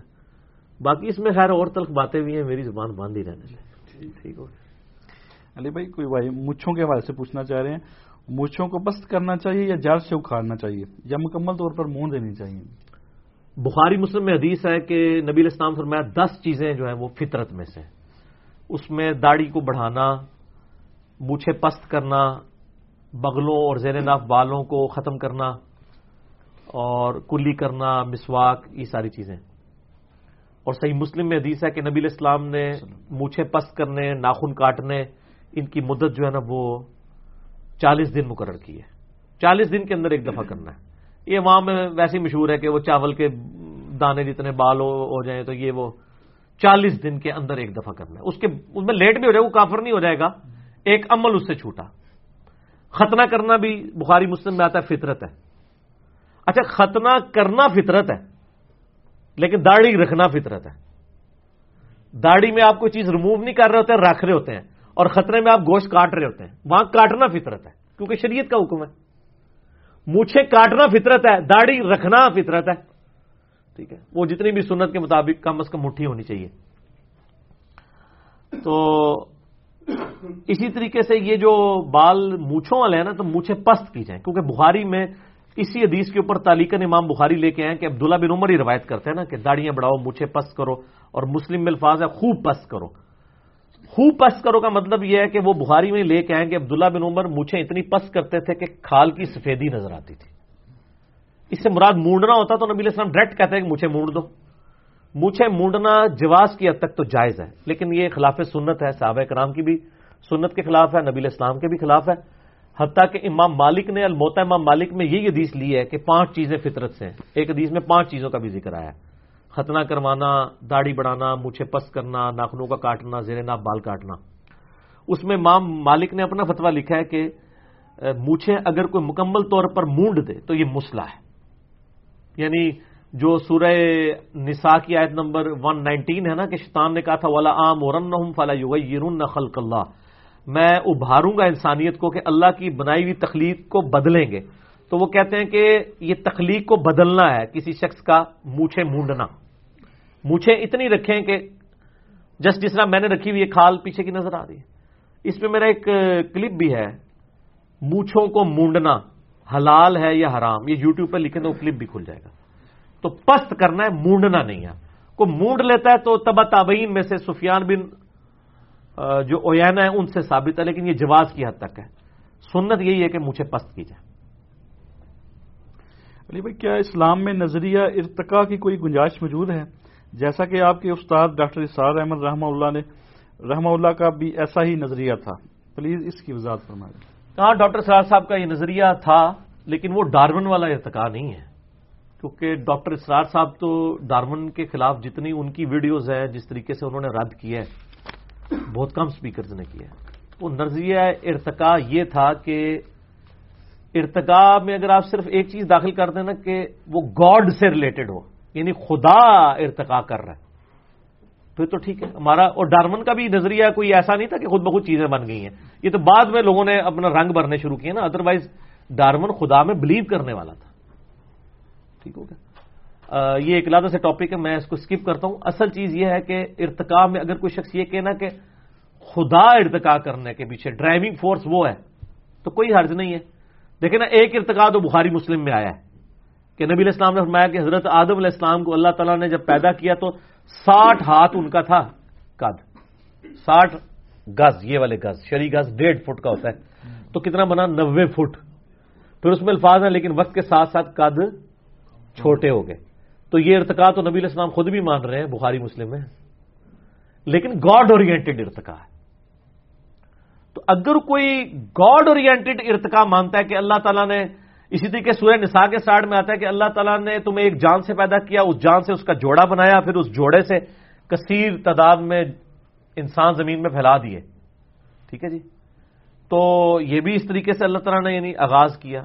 پھر سورہ دہر کی آیت سے بھی بعض لوگ لیتے ہیں حل اتا علی الانسان حین من الدہر لم یکن شیئا مذکورا، کہ انسانیت پہ ایک بہت وقت ایسا بھی گزرا ہے کہ جب وہ قابل قدر شے نہیں تھا. ٹھیک ہے. یعنی اس طرح کی یعنی لوگوں نے اس پہ تحقیق کی ہوئی ہے، گوروں نے بھی، اور مسلمانوں میں کچھ لوگ حامی ہیں. تو اس سے کوئی فرق نہیں پڑتا. یہ ڈارون کا نظریہ نہیں ہے جو مسلمان ارتقاء کا نظریہ پیش کرتے ہیں. وہ خدا کے ساتھ ارتقا مانتے ہیں. البتہ یہ کہنا کہ انسان بندروں کی اولاد ہے یہ غلط ہے. تو یہ ڈاکٹر سراج صاحب نہیں کہتے تھے. انسان لادہ سے ایک اسپیشیز ہے, اس کے اندر ارتقا ہوا ہے. سر دیکھیں نا ارتقا کیا ہوا ہے کہ یہ دنیا میں جتنی چیزیں آپ موجود ہیں یہ کوئی اب دنیا میں آئی ہیں, پہلے سے موجود ہیں, ہماری پیدائش سے پہلے کی ہے نا. تو ہمارے بزرگوں نے سولر سیل کیوں نہیں بنا لیے؟ اور جن بزرگوں نے نگاہ مار کے یہ جو کر دیتے تھے سولر سیل انہوں نے کیوں نہیں بنا لیے؟ جو ادھر سے بیٹھ کے ادھر دیکھ لیتے تھے ان کو یہ پتہ نہیں رہا. سعودی عرب میں بھی جو لوگ رہے ہیں ان کو پتہ نہیں تھا نیچے تیل ہے. تیل تو جا کے 1960s میں نکلا ہے نا سعودیہ سے, وہ اس وقت تو نہیں تیل آیا تھا, تیل تو پہلے کا موجود ہے. دنیا میں پہلا تیل کا کنواں 1748 یا 1751, ابھی 300 سال نہیں گزرے, پنسلوینیا امریکن اسٹیٹ میں نکلا تھا حادثاتی طور پہ. اس کے بعد وہ ابھی بھی انہوں نے رکھا ہوا ہے کنواں. آپ یوٹیوب پہ جائیں نا, باقاعدہ لوگ اس کی زیارت کے لیے جاتے ہیں. ظاہر ہے وہ ایک ٹرننگ پوائنٹ تھا نا ہسٹری کا, تو وہاں انہوں نے باقاعدہ یعنی وہ سارا بنایا ہوا ہے, پوری ہسٹری لگائی ہے, پرانے کی تصویریں لگائی ہوئی ہیں, پہلے کیسے تیل نکالا جاتا تھا. اور یہ کسی بزرگ نے نہیں دریافت کیا جو کہتا نہیں یہاں بیٹھ کے عرش پڑھ لیتے ہیں جی, لوح محفوظ پڑھ لیتے ہیں جی, نیچے نگاہ ہماری ساتوں زمینوں تک پہنچ گئی, تیل بھی کراس ہو گیا, نظر نہیں آیا. سنا نہیں ہوا یار, آپ لوگ سنتے ہیں نا, ہم تو صرف تھوڑی سی انجینئرنگ کر دیتے ہیں کیونکہ پڑھے لکھے بندے ہیں. تو کیوں نہیں انہوں نے دریافت کیا؟ احادیث میں جس تیل کا ذکر ملتا ہے وہ تھا زیتون اور سرسوں کا تیل. وہ کھانے پکانے والا تیل ہوتا تھا, اسی کے دیے بھی جلتے تھے. سرسوں کے تیل سے دیا بھی جل جاتا ہے, زیتون کے تیل تو خیر مہنگا ہوتا ہے, وہ تو امیر لوگ جلاتے تھے. اسی لیے وہ بخاری مسلم میں آیا نا کہ رات کو اپنے دیے بجھا کے سو, کیونکہ جو چوہا ہے وہ تیل کی بتی لے جاتا ہے. اور مدینہ شریف میں بخاری مسلم میں آتا ہے کہ گھر جل گیا تھا, اسی طریقے سے پورا گھر جل گیا تھا کہ وہ رات کو دیا جلانا بجھانا جو ہے وہ بھول گئے. تو اب وہ کھانے کا تیل ہوتا تھا نا, مٹی کے تیل میں چوہا نہیں آتا, ٹھیک ہے, کھائے گا تو جان چھوٹ جائے گی, چوہے نو تھوڑا چھٹا دو مر جائے گا. وہ تیل ہوتا تھا سرسوں کا یا زیتون کا, تو وہ کھانے والا بھی ہوتا تھا. تو چوہا خوراک کے لیے آیا تو وہ بتی کو ساتھ ہی لے گیا, تو وہ جہاں جہاں بتی وہ جلتی رہی تو وہ آگ لگ گئی. تو نبی اسلام نے اسی لیے منع فرما دیا کہ رات کو جو ہے نا, اور آج کے ماڈرن دور میں بھی رات کو ہیٹر وغیرہ جو گیس کے بجھا کے سونا چاہیے, کیونکہ بعض کا آپ کو پتا ادھر بھی حادثات ہو جاتے ہیں. تو اس طرح کا جو یہ تیل نکلا ہے, یہ جو مٹی کا تیل ہے یا پیٹرول یا ڈیزل, یہ تو بہت بعد میں نکلا ہے. نبی اسلام کی آپ سمجھیں وفات کے تقریباً 1100 سال کے بعد یہ زمین سے دریافت ہوا ہے. تو یہ تو پہلے لوگوں کو نہیں پتا تھا, یہ بعد میں ہے نا.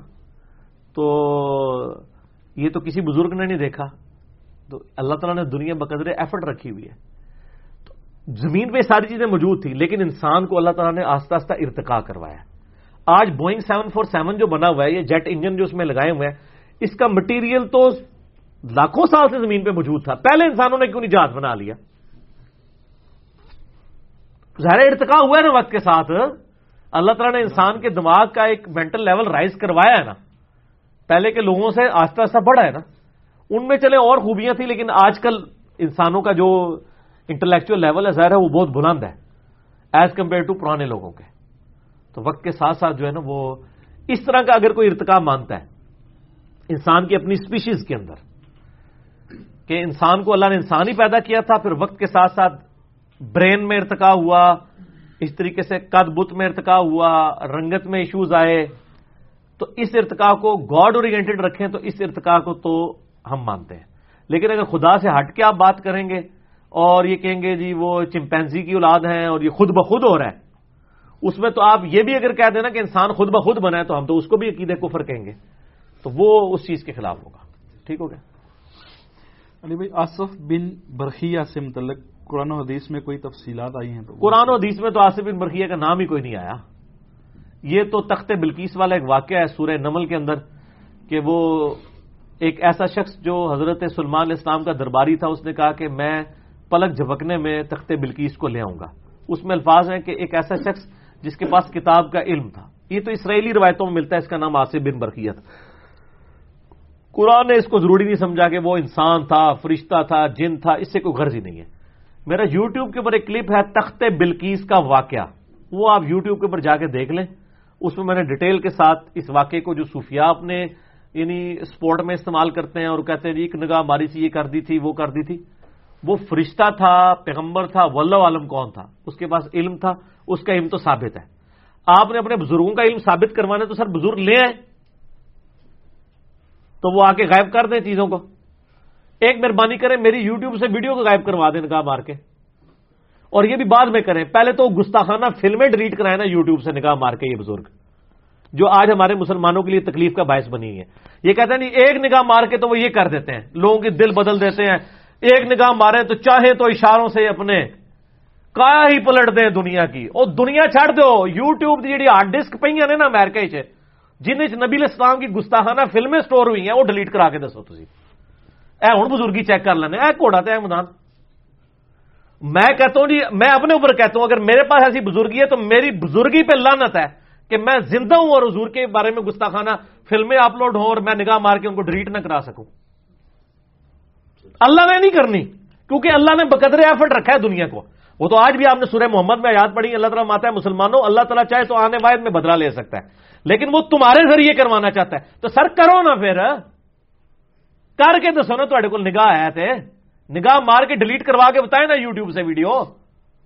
ٹھیک ہے، منتیں مارتے رہتے کافروں کی، کئی سالوں سے مار رہے ہیں، تو کسی بزرگ کی جا کے منت مارے، وہ ایک نگاہ مارے اور اس کے بعد پاکستان کی بجلی پوری کر دیں، پاکستان کا IMF سے قرضہ نہ لینا پڑے. ایک نگاہ مارو کہنا جی وہ مسلح چکیا سونے دیا کانا تھلے. ٹھیک ہے، تو عمران خان صاحب بےچارے یہ لوگوں سے تو نہ مانگتے پھر رہے ہوں، کسی بزرگ کے پاس ہی. میں عمران خان صاحب سے بھی کہتا ہوں کہ سر یہ جو آپ ماتھے ٹیکتے رہے ہیں مزاروں کے اوپر جا کے، ان مزار والوں کو کہنا کہ ڈالر آپ کو ارینج کر دیں. اگر دنیا کے خزانے ان کے پاس ہیں تو دینا. وہ مزار خود لوگوں کے چندوں کے اوپر چل رہے ہوتے ہیں، ان کے گدی نشین جو ہیں وہ لوگوں کے چندوں کے اوپر اپنی گاڑیوں میں پٹرول پھونک رہے ہوتے ہیں. ٹھیک ہے، اور لیکن مریدین اتنے سادہ ہیں، انہوں نے گاڑی کے پیچھے لکھا ہوتا ہے نگاہ مرشد. حالانکہ مرشد کا کام ہے وہ لکھے کہ نگاہ مریدین، مریدین کے نظرانوں کی برکت سے.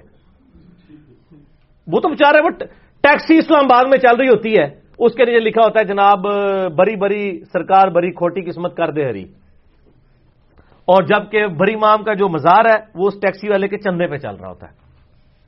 تو سر اپنی عزت آپ خود کروائیں نا، آپ کے اوپر یہ سارے معاملات چل رہے ہیں تو آپ جو ہے یہ نہ لکھا کریں، بلکہ آپ کے پیروں کو چاہیے کہ وہ اپنی گاڑیوں کے پیچھے لگوائیں کہ مریدین کے نذرانوں کی برکت سے میرے مریدوں کو سلام. بجائے لکھا نگاہ مرشد کو سلام مریدوں، کیونکہ حاضہ بن فضل ربی تو آپ کو توفیق نہیں ہونی ہے. ٹھیک ہے نا جی، بہتر تو صاحب لکھ کے لگاتے حاضہ من فضل ربی. اور وہ تخت بلقیس والے واقعے میں بھی یہی ہے، وہ جب تخت آ گیا نا تو حضرت سلمان علیہ السلام نے یہ نہیں کہا کہ جناب بڑے پہنچے بزرگ ہو، ان کا حاضہ من فضل ربی. حضرت مریم سلام اللہ علیہا کے پاس بے موسمی پھل جب دیکھے نا حضرت زکریا نے، کہا یہ کہاں سے ہیں؟ ان کا اللہ کے پاس سے آئے ہیں. حالانکہ ان کے حضور تہاڈی برکت ہے، تہاڈی شاگردنی ہے، تہاڈی نگاہ کرم ہے، شاگردنی تھی نا. اور وہاں پہ حضرت زکریا علیہ السلام نے بھی پھر محراب میں جا کہا اللہ جس کو تو بے موسمی پھل اگر دے سکتا ہے تو مجھے بھی بڑھاپے میں اولاد دے دے. انہوں نے بھی آگے سے اللہ کی طرف رجوع کیا. تو حاضہ من فضلی ربی کو لے کے چلیں، بزرگوں کو چھوڑیں. ٹھیک ہو گیا. علی بھائی آپ نے فرض نماز کی 17 رکعتوں کی دلیل کس حدیث سے لی ہے؟ اجماع امت ہے سر، دلیل کی ضرورت ہی نہیں ہے. بخاری مسلم میں درجنوں حدیثیں موجود ہیں رکعتوں کی تعداد کے اوپر. میں نے پہلے بھی بتایا جب اجماع ہوگا سنی شیعہ دونوں کا اجماع ہے کہ فجر کے 2 فرض ہیں، زہر کے 4، عصر کے 4، مغرب کے 3، عشاء کے 4. 17 رکعتوں پہ اجماع امت ہے. نسل در نسل یہ ٹرانسفر ہوئے ہیں، اس کے لیے قرآن و حدیث سے دلیل کی ضرورت ہی نہیں ہے. قرآن و حدیث سے تو دلیل اس کی چاہیے ہوگی جس میں اجماع امت نہ ہو، اختلاف ہو. نبی علیہ السلام نے صحابہ کو سکھایا، صحابہ نے تابعین کو، تابعین نے تبع تابعین کو، اس نسل در نسل سنت ٹرانسفر ہوئی ہے. ویسے بخاری مسلم میں درجنوں حدیث ہیں جس میں رکعتیں آئی ہیں. صحیح مسلم میں جو حدیث ہے کہ ابن عباس کہتے ہیں کہ نبی علیہ السلام نے ہمیں بغیر خوف کے، بغیر بارش کے اور بغیر سفر کے 1633 آنورڈ اس میں الفاظ ہیں کہ مدینہ شریف میں 4 اور 4 رکعت ظہر و عصر کی پڑھائی اور مغرب اور عشاء کی 3 اور 4 رکعت مغرب اور عشاء کی جمع کر کے بتائی. تو ایک حدیث میں ساری یہ والی رکعتیں آ گئی ہیں ایکسکلوڈنگ فجر. مسلم شریف میں موجود ہے کہ اما عائشہ کہتی ہیں کہ اللہ تعالیٰ نے شروع میں 2 رکعت نماز فرض کی تھی ساری. ٹھیک ہے جی. پھر سفر میں 2 رکھا اور حضر میں اس کو بڑھا دیا، تو یعنی زور کی 4 کر دی، عصر کی 4 کر دی. اسی طریقے سے صحیح مسلم میں جو میدان عرفات والی حدیث ہے اس میں موجود ہے کہ نبی علیہ السلام نے ہمیں مزدلفہ کے اندر، مزدلفہ کے حوالے سے ہمیں جو ہے نا وہ عرفات میں 2 زور کے فرض اور 2 عصر کے پڑھائے، اور مزدلفہ کے اندر ہمیں مغرب کے 3 اور عشاء کے 2 پڑھائے. اس سے پتہ چل گیا کہ سفر میں مغرب کی بھی 3 ہی پڑھنی ہے. ٹھیک ہو گیا، اور باقی 2 ساری ثابت ہو گئی ہیں. وہ یہ تو بے شمار حدیثیں ہیں، یہ کہانیاں کرائی نے. وہ میں نے آپ کو بتایا نا، میرے پاس ایک تبلیغی جماعت کے بھائی آئے، 2008-9 کی بات ہے. مجھے کہتے ہیں جی وہ تو قرآن حدیث میں تو وضو کا طریقہ ہی نہیں ہے، یہ تو امام حنیفہ نے بتایا ہے. تو میں کہا جی امام حنیفہ تو پہلے لوگ وضو کس طرح کرتے سر؟ سوچنے کی بات ہے نا. امام حنیفہ تو مطلب نبی علیہ السلام کی وفات کے 70-80 سال کے بعد آئے ہیں. ٹھیک ہو گیا. تو میں نے کہا سر سورۃ المائدہ کی آیت نمبر 6 میں قرآن کے اندر جو ہے وہ وضو کا طریقہ لکھا ہوا ہے، اور بخاری مسلم میں ملا کے 1000 سے زیادہ احادیث ہیں جو صرف وضو غسل استنجے کے اوپر ہیں. لیکن نہ بخاری مسلم انہوں نے پڑھنی ہے نہ قرآن پڑھنا ہے. تو بزرگوں نے کہانیاں کرا دی ہوئی ہیں کہ جی وہ بزرگوں نے سکھایا. یہاں تو ہر چیز بزرگوں کے ریفرنس سے سمجھی جاتی ہے، حالانکہ وہ بات کتاب و سنت میں لکھی ہوئی ہوتی ہے جو بزرگوں سے پہلے کے ہیں. ٹھیک ہوگا. علی بھائی، قرآن پاک کون کون سی سائنٹیفک فیکٹس کے بارے میں بتاتا ہے؟ اس سلسلے میں وضاحت فرمائیں. دیکھیں میرا پچھلے دنوں ایک لیکچر بھی ریکارڈ ہوا ہے قرآن ماڈرن سائنس کے اوپر، وہ آپ دیکھ لیں. بہرحال اس میں آپ کو سجیسٹ کروں گا، ایک ویڈیو ہے ہارون یحییٰ کی، ٹرکی اسکالر ہیں ٹرکش. ان کی خیر غلط چیزیں بھی بہت ساری ہیں جو اپنے کردار سے ریلیٹڈ ہیں، لیکن انہوں نے ایک ویڈیو بنائی ہے میریکلز آف قرآن، قرآن کے معجزات جو 20ویں صدی میں سائنٹیفک فیکٹس اسٹیبلش ہوئے ہیں. یہ انگلش میں بھی آپ کو مل جائے گی، میریکل آف قرآن لکھ لیں، اور اردو میں مل جائے گی، ٹرکش میں بھی مل جائے گی. آپ یوٹیوب کے اوپر جا کے لکھیں ہارون یحییٰ اور میریکل آف قرآن، تو وہ کلپ کھل جائے گا. اس میں آپ کو ماڈرن اس حوالے سے چیزیں مل جائیں گی. باقی میرا وہ کلپ دیکھ لیں آپ، تاکہ آپ کو اوور آل ڈاکٹرائن کلیئر ہو جائے. قرآن بمقابلہ modern science, engineer Muhammad Ali Mirza, یہ لکھیں Quran versus modern science engineer Muhammad Ali Mirza, تو میرا کلپ کھل جائے گا. علی بھائی، قرآن حکیم میں آیا ہے کسی شے کے پیچھے نہ لگو جس سے متعلق تمہیں علم نہیں ہے. ہاں جی. کیا اس سے مراد یہ ہے کہ ہر آدمی علم حاصل کرے یا پھر کسی بھی عالم کو دیکھ کر نماز کا طریقہ سیکھ لے؟ نہیں، پہلا مطلب ہی صحیح ہے، دوسرا مطلب تو نہیں. اگر غلط ہوا تو وہ عالم بھی جواب دہ ہوگا. نہیں، عالم نہیں جواب دے ہوگا، آپ خود جواب دے ہوں گے. ٹھیک ہے. قرآن میں واضح ہے لا تزر وازرۃ وزر اخرى، کوئی جان اٹھانے والی کسی اور کا بوجھ نہیں اٹھائے گی. ایک بندہ کہتا ہے جی میں نے قرآن و حدیث خود تو پڑھنی نہیں، میں جس طرح مولوی میرا کام کر رہا ہے میں اس طرح کروں گا، اگر غلط ہوا تو وہ خود جواب دے ہوگا. تو اس کا بڑا آسان سا طریقہ ہے.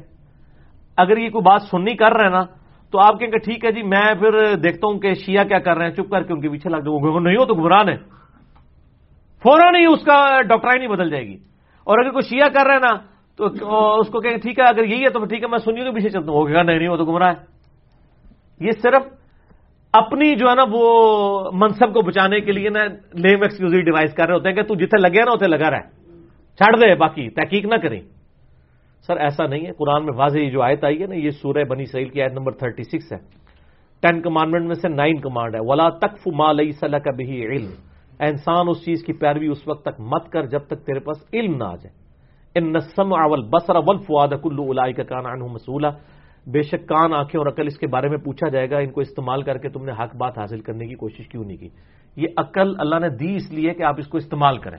اگر آپ استعمال نہیں کرتے اور آپ کہتے ہیں جو جدھر لگا ہوا وہ لگا رہے، یہ تو اس طرح ہی ہے کہ قادیانی کے جی بس ٹھیک ہے میں قادیانی ہوں، گھر پیدا ہوں تو میں اسی طرح مر جاؤں، انشاءاللہ تعالیٰ دیکھی جائے گی. تو آپ اجازت دیں گے؟ تو سر پھر آپ بھی جہاں پیدا ہوئے ہیں آپ بھی اپنے آپ کو ایک دفعہ ریویو کر کے دیکھیں، ایک بار جھوم کے کہہ بھی دیں پھر نہ میں وابی نہ میں بابی، میں ہوں مسلم علمی کتابی. ٹھیک ہو گیا. تحقیق لازمی کرنی میرے بھائی، اس کے بغیر کچھ نہیں ہونا. ٹھیک ہو گیا. علی بھائی، ایک بھائی کی طرف سے سجیشن ہے، وہ کہہ رہے ہیں کہ آپ کبھی کبھار جنت کا بھی ذکر کر دیا کریں اور اس کی نعمتوں کا بھی بیان کریں، ہمیشہ ڈراتے ہی رہتے ہیں، پلیز دونوں میں بیلنس رکھا کریں. شکریہ بھی انہوں نے. سر مسئلہ یہ بیلنس کیسے رکھیں؟ قرآن میں ہی اس میں بیلنس نہیں ہے. قرآن کا ڈومیننٹ جو ٹاپک ہے وہ انذار ہے. یہ بیلنس آپ کہہ رہے ہیں نا، قرآن میں تو ڈومیننٹ پورشن انذار ہے. قبلہ انسان کو اس وقت درست ہوتا ہے جب دھمکی لگائی جائے. ٹھیک ہے. اصل بیلنس ہی یہی ہے کہ انذار زیادہ کرنا ہے، خوشخبری تھوڑی لگانی ہے. صحیح بخاری میں حدیث ہے، نبی علیہ السلام ایک جگہ سے گزر رہے تھے، کچھ اصحاب ہنس رہے تھے. آپ نے فرمایا جو کچھ میں جانتا ہوں اگر تم جانتے ہوتے بہت کم ہنستے زیادہ روتے. تو بیلنس تو کوئی نہیں کیا آپ صلی اللہ علیہ وسلم نے، کہا زیادہ روتے تھوڑا ہنستے. پھر بخاری مسلم میں حدیث ہے، عبداللہ بن عمر کے کندھے پہ ہاتھ رکھ کے حضور نے کہا تھا عبداللہ اپنے آپ کو مردوں میں شمار کرنا. ہر وقت ڈر ڈر ڈر. سر مشکات کی 30 جلد میں بخاری مسلم کے حوالے سے کتاب الرقاق چیپٹر آپ پڑھ لینا، صرف دل میں دقت پیدا کرنے والی حدیثیں، تو آپ کو پتہ چل جائے گا کہ نبی علیہ السلام کی مبارک زندگی میں بھی ڈر غالب تھا. اور قرآن تو ماشاءاللہ ہے ہی ڈر ہے سارا، یہ ڈر ہی ڈر ہے. باقی رہا جنت کا تذکرہ، تو وہ آپ مشکات کی 30 جلد میں جنت والا چیپٹر پڑھ لیں، صحیح مسلم میں پڑھ لیں 30 جلد کے اندر جنت والا چیپٹر. میرے اندر اہلیت ہی نہیں ہے اس کو بیان کرنے کی. اس کے لیے کئی ایک خوبیاں چاہیے ہوتی ہیں. آپ جو جنت کا بیان کر رہے ہوتے ہیں ماشاءاللہ ان کی دنیا میں بھی بڑی آبزرویشن ہوتی ہے عورتوں کے اوپر، اور اس طرح وہ حوروں کا بھی کانسیپٹ بڑا مزے لے لے کے بیان کرتے ہیں. میں اس مسئلے میں بہت معذور ہوں، ٹھیک ہے، میں ایک جاہل سا بندہ ہوں، میں اس لیول کے اوپر جا نہیں سکتا، ٹھیک ہے. باقی جو کتاب و سنت میں جہاں جہاں ذکر آتا ہے تو میں وہ ساتھ ساتھ بیان کرتا ہوں. انشاءاللہ کبھی موقع ملا تو میں کتاب و سنت کے اندر جتنا آیا بغیر چس کے لیے انشاءاللہ بیان کرنے کی کوشش کروں. ویسے کلپ ہیں میرے یوٹیوب پہ، ایک کلپ دیکھیں جنت میں عورتوں کو کیا ملے گا، آپ لکھیں گے آ جائے گا. ایک کلپ میں نے میرا ریکارڈڈ ہے، جنت میں اللہ سے کیا مانگوں گا، میں اللہ سے کیا مانگوں گا جنت میں، وہ بھی آپ کلپ جا کے دیکھ لیں. تو جنت کا ذکر ہم کرتے ہیں، جتنا آیا اتنا ہی کرنا ہے نا، زیادہ نہیں نہ کرنا، ٹھیک ہے. اشرا مبشرہ 10 جنتی اصحاب کے علاوہ بھی کیا ایسے اصحاب ہیں جن کو جنت کی بشارت ملی ہو؟ چند ایک کے نام اگر ہیں تو وہ بتا دیں. بائی نیم جو ہے وہ تو ایک اشرا مبشرہ تو ہیں جو ابو داؤد جامعہ ترمذی میں اور سنن ابی داؤد میں حدیث ہے. ابو بکر فی الجنہ، عمر فی الجنہ، عثمان فی الجنہ، علی فی الجنہ، طلحہ فی الجنہ، زبیر فی الجنہ، عبد الرحمن بن عوف فی الجنہ، ابو عبیدہ ابن جرح فی الجنہ، اور سعد ابن ابی وقاص فی الجنہ، اور سعید ابن زید فی الجنہ. یہ 10 اصحاب ہیں.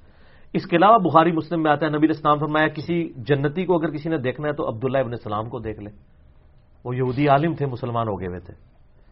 صحیح مسلم میں آیا کہ نبی علیہ السلام نے فرمایا کہ میں نے حضرت بلال کے قدموں کی آہٹ جنت میں اپنے آگے سنی ہے. اور حضرت حمزہ ابن عبد المطلب سید الشہداء ان کو کہا گیا المستدل الحاکم میں، اور شہیدوں کی بھی تو ظاہر جنت ہے. پھر حضرت جبرائیل علیہ السلام کے بارے میں آتا ہے بخاری میں، ایک دن آئے نبی علیہ السلام سے پوچھا کہ آپ کے اصحاب میں درجہ کیا ہے، تو آپ علیہ السلام فرمایا میرے اصحاب میں سب سے افضل وہ ہیں جو غزوہ بدر کے صحابی ہیں. تو انہوں نے کہا ہم فرشتوں میں بھی سب سے افضل فرشتے وہ ہیں جو غزوہ بدر میں شریک ہوئے تھے، ٹھیک ہے. پھر صحیح مسلم میں حدیث ہے کہ جنہوں نے درخت کے نیچے صلح حدیبیہ کے موقع پر میری بیعت کی ہے نا وہ سب جنتی ہیں. 1500 ہیں وہ، ٹھیک ہے، 1500 کے قریب. تو اس طریقے سے بھی جنت آئی ہے. پھر وہ عبداللہ جو ابن ابی بلتا کا واقعہ آتا ہے بخاری مسلم میں، جنہوں نے نبی علیہ السلام کی وہ راز لیک کر دیا تھا، تو حضرت علی کو پیچھے بھیجا تو وہ جوڑے میں خط لے کے جا رہی تھی عورت. تو حضرت عمر نے کہا میں اس منافق کو قتل کر دوں جس نے مخبری کی ہے کہ پہلے ہی کفار مکہ کو بتا دیا کہ نبی علیہ السلام تم پہ حملہ کرنے والے ہیں اور اس کے بدلے میں تم میرے بیوی بچوں کو وہاں کچھ نہ کہنا. تو جب یہ بہت بڑی ایک راز لیک کیا تھا، نبی کے ساتھ غداری تھی، تو حضرت عمر نے اجازت مانگی. آپ نے فرمایا یہ صحابہ بدر میں سے ہے اور اصحاب بدر کی اللہ نے اگلی پچھلی غلطیاں معاف کر دی ہیں، اگرچہ یہ خیانت تھی لیکن نبی علیہ السلام نے درگزر فرمایا. تو اصحاب بدر، اصحاب احد، عشرہ مبشرہ اور صلح حدیبیہ کے اصحاب شجرہ، یہ سب کے سب جنتی ہیں. بائی نیم ہی میں نے آپ کو بتا دیا. باقی جس نے بھی کلمہ پڑھا اگر وہ مرتے دم تک ایمان پہ قائم رہے، چاہے وہ صحابی ہو، تابعی ہو یا آج کا مسلمان، انشاءاللہ جنت میں جائے گا ایک نہ ایک دن ضرور انشاءاللہ. علی بھائی اس میں ضمن ایک وہ سابیر رسول بھی ہیں نا جو جس بارے میں آپ ہمارے 17,000 میرے عمر کے 17,000 لوگ جو ہیں وہ جنت میں جائیں گے. ہاں جی، حضرت عکاشہ، ہاں جی بخاری مسلم میں میرا اس کے اوپر ایک کلپ بھی ہے. 70,000 لوگ جو جنت میں جائیں گے بغیر حساب و کتاب کے، ان میں سے وہ کھڑے ہوئے تھے. حضرت عکاشہ آپ نے فرمایا تم ان میں سے ہو. ہاں جی وہ بھی ہیں، وہ تو سینئر صاحب میں سے ہیں. عکاشہ تو بدری سے ابھی بھی ہیں، ان کو تو بدر کی فضیلت بھی حاصل ہے. علی بھائی آپ دوسرے سٹیز میں لیکچر دینے کے لیے کیوں نہیں جاتے، نہ ہی ٹی وی چینل پر آتے ہیں، نہ ہی کسی کانفرنس میں شریک ہوتے ہیں، آخر اس کی وجہ کیا ہے؟ میں نے پہلے بھی اس کے اوپر کافی دفعہ ڈسکشن کی ہے کہ اس کی ضرورت کوئی نہیں ہے. ٹی وی چینلز کی کیا اوقات ہے آج کے زمانے میں؟ لوگ ٹی وی چینلز کب دیکھتے ہیں؟ وہ چیزیں بھی یوٹیوب پہ سرچ کر کے دیکھ رہے ہوتے ہیں. اس کا بڑا آسان طریقہ ہے. آج شاہ زیب خانزادہ کے ساتھ جیو پہ ایک فیوریٹ پروگرام ہے میرا جو میں دیکھتا ہوں. جب وہ یوٹیوب پہ لائیو چل رہا ہوتا ہے آپ دیکھ لیں کتنے لوگ دیکھ رہے ہوتے ہیں, 2000 3000 5000. لیکن جب وہ چڑھتا ہے تو 1-2 دن میں 70-80 ہزار لوگ دیکھ لیتے ہیں. پھر اس وقت آپ فارغ ہیں نہیں ہے. یوٹیوب تو آپ کو فریڈم دیتی ہے. جس وقت بھی پرانے زمانے میں یہ ہوتا تھا کہ نہ ویڈیو ریکارڈنگ ہوتی تھی نہ اس کی اویلیبلٹی ہوتی تھی, تو لوگ دوسرے گاؤں میں ایک گاؤں سے دوسرے گاؤں مولوی بلاتے تھے کہ جی آج فلاں مولانا صاحب آ رہے ہیں ان کو سننے جانا ہے. سر آپ کو مولانا کو اپنے گھر خود بلا لینا, آپ یوٹیوب پہ لکھیں تو ہم سامنے آ جائیں گے کیا حکم ہے میرے آقا. ٹھیک ہے, تو ضرورت نہیں ہے مجھے, یعنی ساری بڑی بڑی کانفرنسز میں بتاتا نہیں ہوں, ضرورت نہیں ہے بتانے کی. اس کی ضرورت کانفرنسز میں جو مجھے لوگ بلا رہے ہیں وہ کیوں بلا رہے ہیں کہ انہوں نے یوٹیوب پہ آلریڈی مجھے دیکھا ہے, تو میرا فیم کا ذریعہ تو آلریڈی یوٹیوب ہے, اس کی وجہ سے انہوں نے مجبور ہوئے ہیں. تو میں پھر معذرت کر لیتا ہوں کہ ضرورت کوئی نہیں ہے. وہاں جا کے میں نے کیا گین کرنا ہے, یا تو مجھے پھر وہ بات کرنا دیں کہ جو آپ پھر سننے کا حوصلہ رکھتے ہیں. کوئی دنیا کا فورم کوئی کانفرنس مجھے یہ کہتے ہیں نہیں میں کسی محفل میلاد پہ چلا جاؤں, تو سر میں میلاد پہ جا کے وہاں کیا کچھ بیان کروں گا, یہ مجھے پھر بتائیں گے یہ بیان کریں یہ نہ کریں, تو سر وہ میں تو نہیں کر سکتا. میں نے جو کچھ بیان کرنا ہے وہ تو یوٹیوب پہ بیان کیا جا سکتا ہے. اور اگر میں میٹھی میٹھی باتیں کر کے ادھورا دین منافقانہ دین پیش کروں گا, میں اپنے ضمیر کا بھی مجرم ہوں, اللہ کے حضور بھی مجرم ہوں. اسلام میں صرف نیکی کا حکم نہیں ہے, برائی سے روکنا بھی ہے. محرم پہ آج تک کسی ایسے اسکالر کو بلایا گیا جو آ کے ماتم کو کنڈیم کر دے ٹی وی پہ؟ تو سر مجھے آپ کہہ رہے ہیں میں ٹی وی پہ جا کے محرم میں جا کے فضائل حسین بیان کروں؟ میں صرف فضائل حسین تو بیان نہیں کروں گا, میں تو آل امیہ کی بدماشی بھی بتاؤں گا اور میں ماتم کو بھی کنڈیم کروں گا. میں ربیع الاول شریف میں اگر ٹی وی پہ جاؤں گا تو صرف نبی علیہ السلام کی شان نہیں بیان کروں گا, بلکہ میلاد کے اوپر جو خرافات ہو رہی ہیں وہ بھی بیان کروں گا. اور میں یہ بھی بتاؤں گا کہ علماء دیوبند جو آج بریلویوں کو جن چیزوں پہ بدعتی کہہ رہے ہیں, ان کے اپنے بزرگ جو یہ سارے کام کرتے تھے. وہ میرا ایک کلپ چڑھا ہے نا, آپ دیکھیں نا, المحنت المفنس سے میں نے وہ سارے حوالے پیش کیے ہیں میلاد کے اوپر. تو سر یہ کڑوی باتیں کون سن سکتا ہے؟ اس لیے ہمیں ضرورت ہی نہیں ہے. پھر دوسری ہمیں معاف رکھیں کیونکہ ہمارے پاس کوئی چندہ بک نہیں ہے, ہماری کوئی پارٹی نہیں ہے, ہم بینیفیشری کسی کے لیے نہیں ہے. لوگوں کی تو جماعتیں ہوتی ہیں, اسٹریٹ پاور ہوتی ہے, ان کو لوگ کانفرنسز میں بلاتے ہیں کہ ان کے فالوور نکل آئیں گے. ہمارے کبھی نہیں نکلیں گے, ہم آواز بھی لگائیں تو نہیں نکلیں گے, کیونکہ ہم نے ان کو اتنی پکی آواز لگائی ہے کہ نہیں نکلنا. آپ نے سینہ و سینہ دعوت کرنی ہے, سافٹ طریقے سے بات پہنچانی ہے. ٹھیک ہے, اسٹریٹ پاور کے ذریعے کوئی تبدیلی نہیں آئے گی. بڑے بڑے لوگوں نے کوشش کی ہے, الٹیمیٹلی انجام دیکھنے کیا ہے, دیے سے دیا جلائیں اور کولڈ وار ون کریں. آج سر کولڈ وار ون ہے نا, اللہ کے فضل سے آپ یوٹیوب پہ جا کے کوئی ٹاپک لکھیں, آپ صرف یوٹیوب پہ لکھیں داڑھی کی لمبائی, تو دیکھ لیں کس کے کلپ سب سے زیادہ لوگوں نے دیکھا ہوا ہے.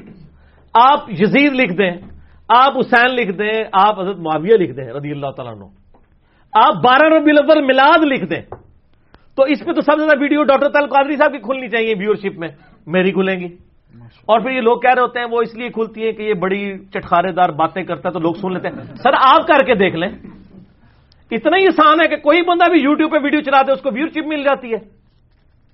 کچھ ہوتا ہے تو ملتی ہے نا, لوگ گالیاں دے کے بھی چڑھا رہے ہوتے ہیں, اس طرح نہیں ویورشپ ملتی. جب کوئی یہ سمجھتا ہے کہ جس طرح لوگ جو ٹگے بن کے ساڈے پیچھے لگے نا, ادھر پیچھے بھی لگ گئے نا, سر نہ, ادھر تو ایک ایک باریکی دیکھی جا رہی ہوتی ہے. میں حدیث کا ریفرنس اگر نمبرنگ میں بھی فرق آ جائے تو ای میلیں آنا شروع ہو جاتی ہیں.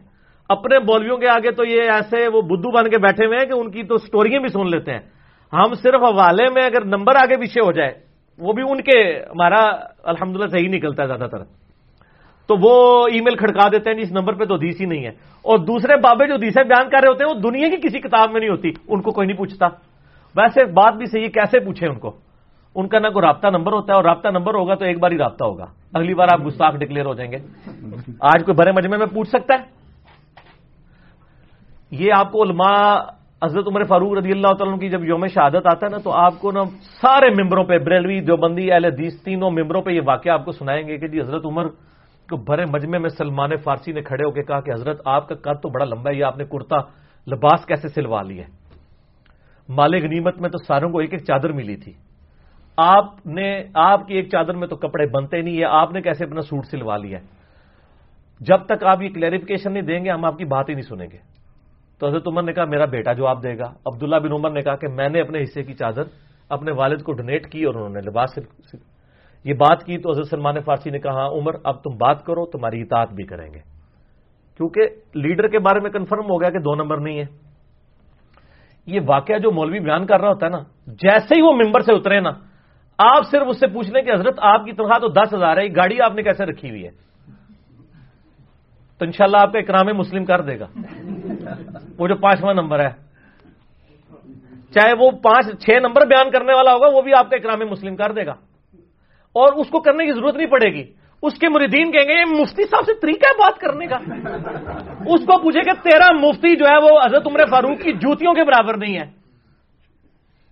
تو واقعہ بھی وہ بیان کر رہا ہے، تو کیا مجھے حق نہیں ہے کہ میں پوچھوں؟ یہ واقعہ اس لیے بیان کیا تھا نا کہ تو نے یہ جو 10 قسم کے باڈی گارڈ رکھے ہوئے، تیری تنخواہ تو 10,000 ہے، یہ باڈی گارڈ ایک وقت کا 2 کلو گوشت کھا جاتے ہیں، یہ خرچہ کون اٹھا رہا ہے؟ تو سر ان کو پتا، اچھا وہ اتنا ہے کہ ضمیر اندر سے آواز لگاتا ہے۔ صحیح مسلم میں حدیث ہے، گناہ وہ جو تیرے دل میں کھٹکے اور تو اس بات پہ آر محسوس کرے کہ لوگ مطلع ہو جائیں۔ ان کو پتا ہوتا ہے کہ اگر میں یہ کہہ دیا نا کہ سر یہ جو ہر جمعے میں چندہ ہوتا ہے، یہی تو اسی سے تو ہم یہ پال رہے ہیں سارا کچھ، تو یہ بات کرتے ہو ڈرتے ہیں لوگ، تو علیہ چندہ ہی نہیں دیں گے۔ تو سر آپ جنے بنے، آپ کہہ دیں کہ آپ کا پیسہ لوٹ کے ہم سب کچھ کر رہے ہیں، سچے بنے، بتا دیں لڑتے کیوں ہیں، ناراضگی کیوں کرتے ہیں، مریدین کو اشارے کیوں کرتے ہیں؟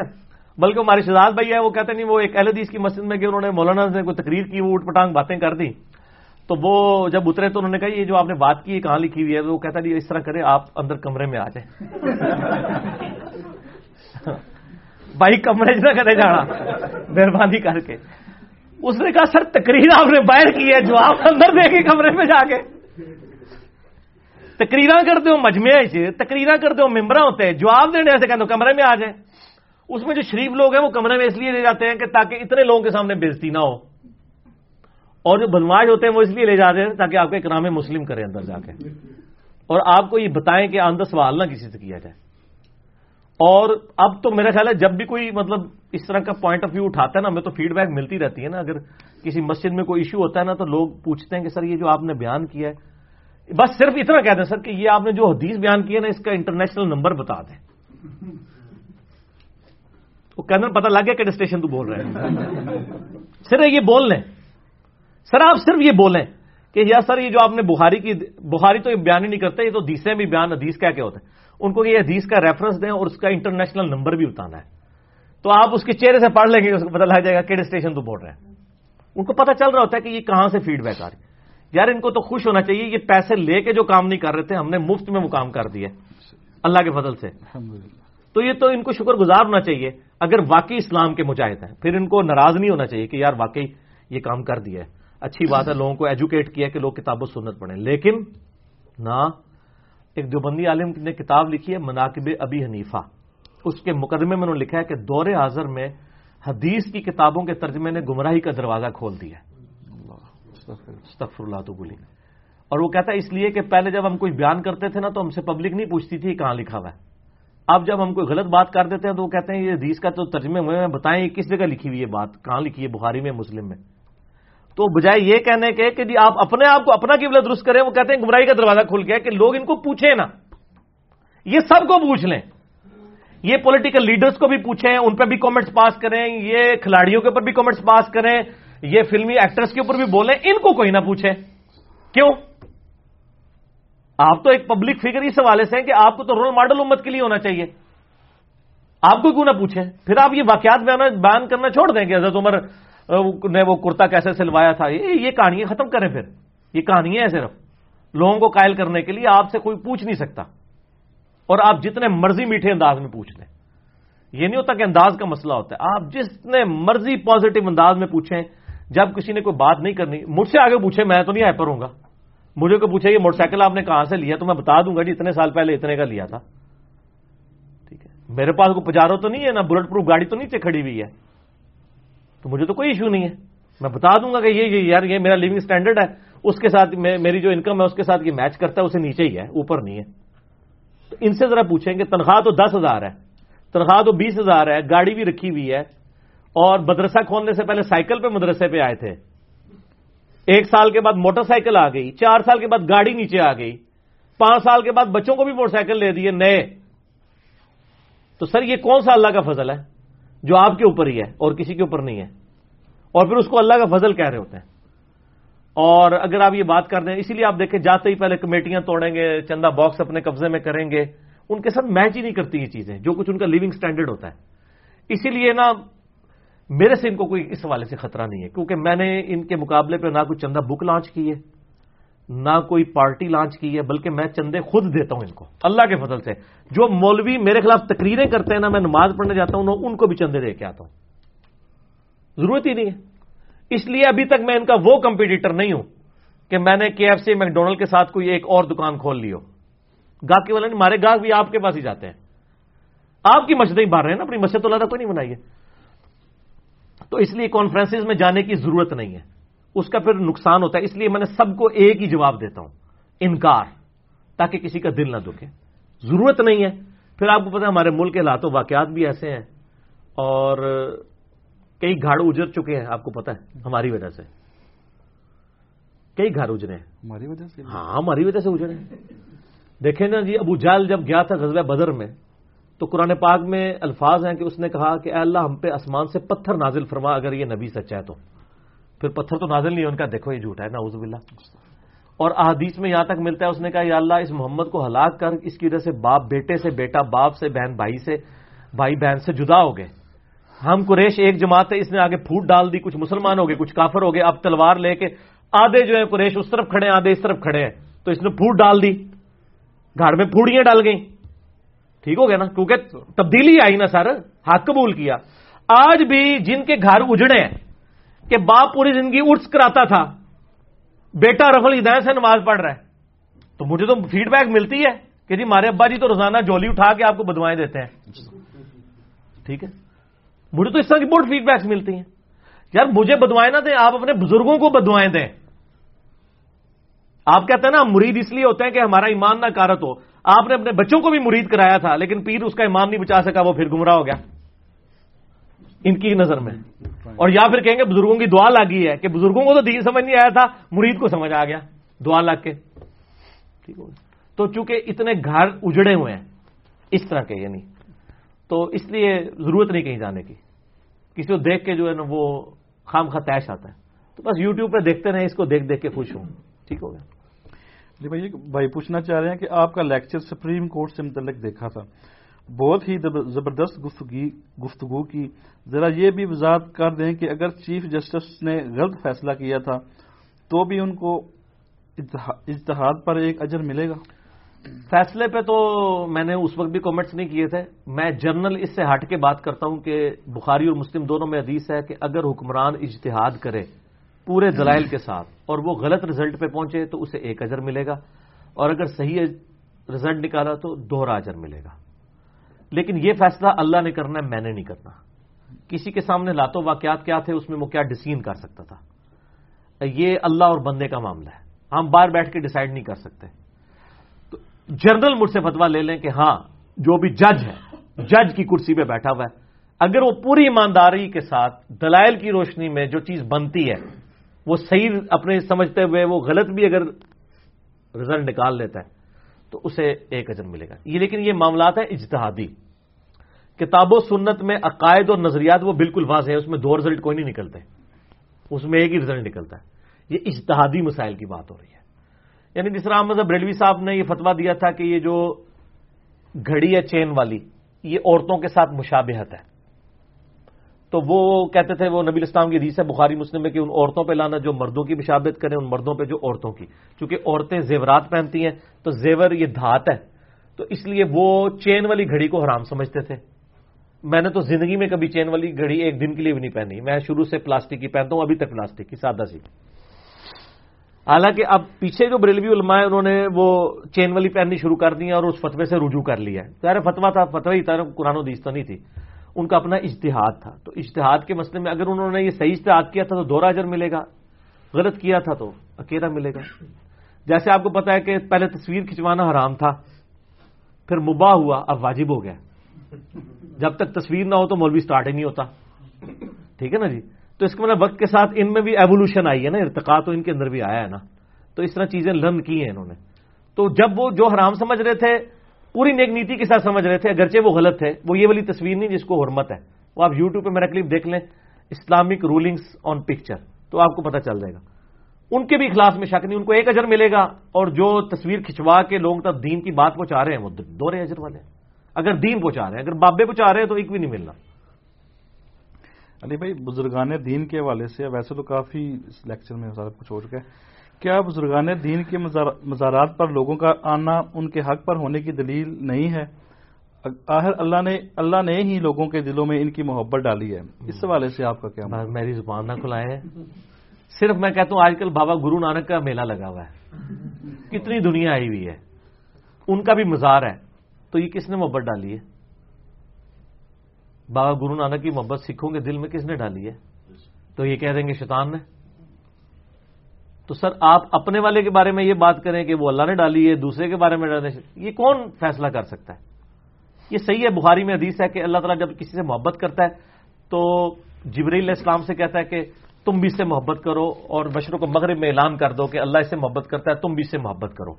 لیکن سر اگر یہی بات غلام قادیانی کے ماننے والے کلیم کر دیں کہ جبرائیل علیہ السلام کے ذریعے اللہ نے اعلان کروا کے دنیا میں لاکھوں قادیانیوں کے دل میں اس کی محبت ڈالی، تو آپ مان لیں گے؟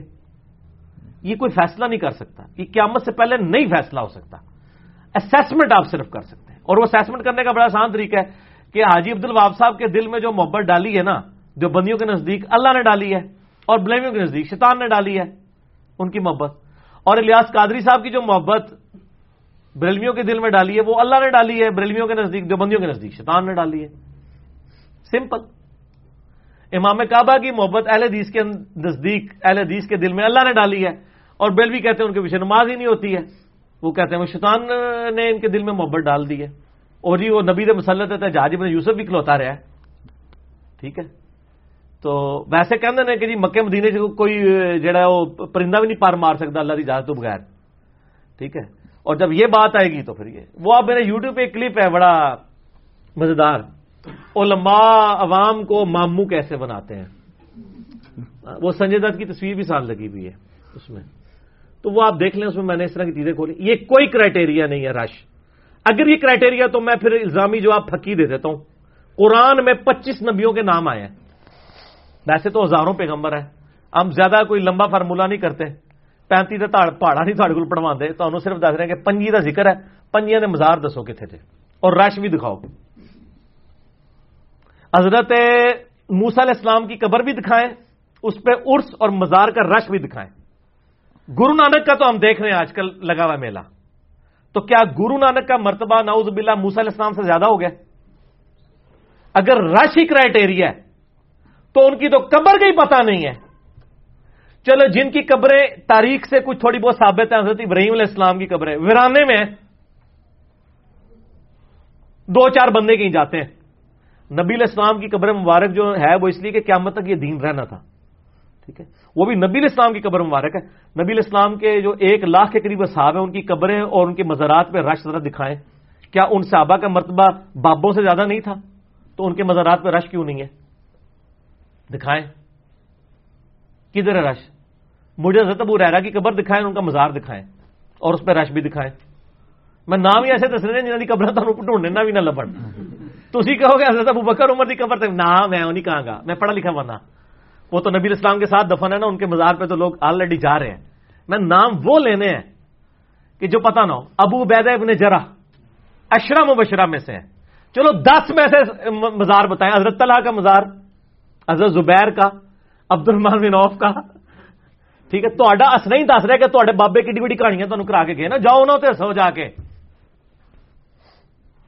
ٹھیک ہے، یہ ساری میری ذمہ داری تھی امت کو بتانا. پھر کہتے ہیں جی 1400 سال میں صرف یہی صحیح ہوا ہے. سر یہ سب کچھ پہلے بھی تھے، پہلے بھی کئی انجینئر پیدا ہوئے ہیں، لیکن یوٹیوب حافظہ اللہ نہیں ہوتا تھا. وہ بےچارے اپنے اپنے محلوں میں چیختے ہوئے مر گئے، ان کی آواز دنیا تک نہیں پہنچی. آج بھی یوٹیوب نکل جائے تو انجینئر کا فتنہ کوئی فتنہ ہی نہیں ہے. آپ یوٹیوب ختم کر دیں، دنیا پھر سکون میں ہو جائے گی.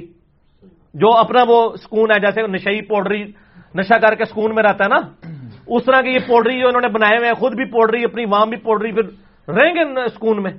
یہ سکون دنیا کا برباد کیا یوٹیوب نے.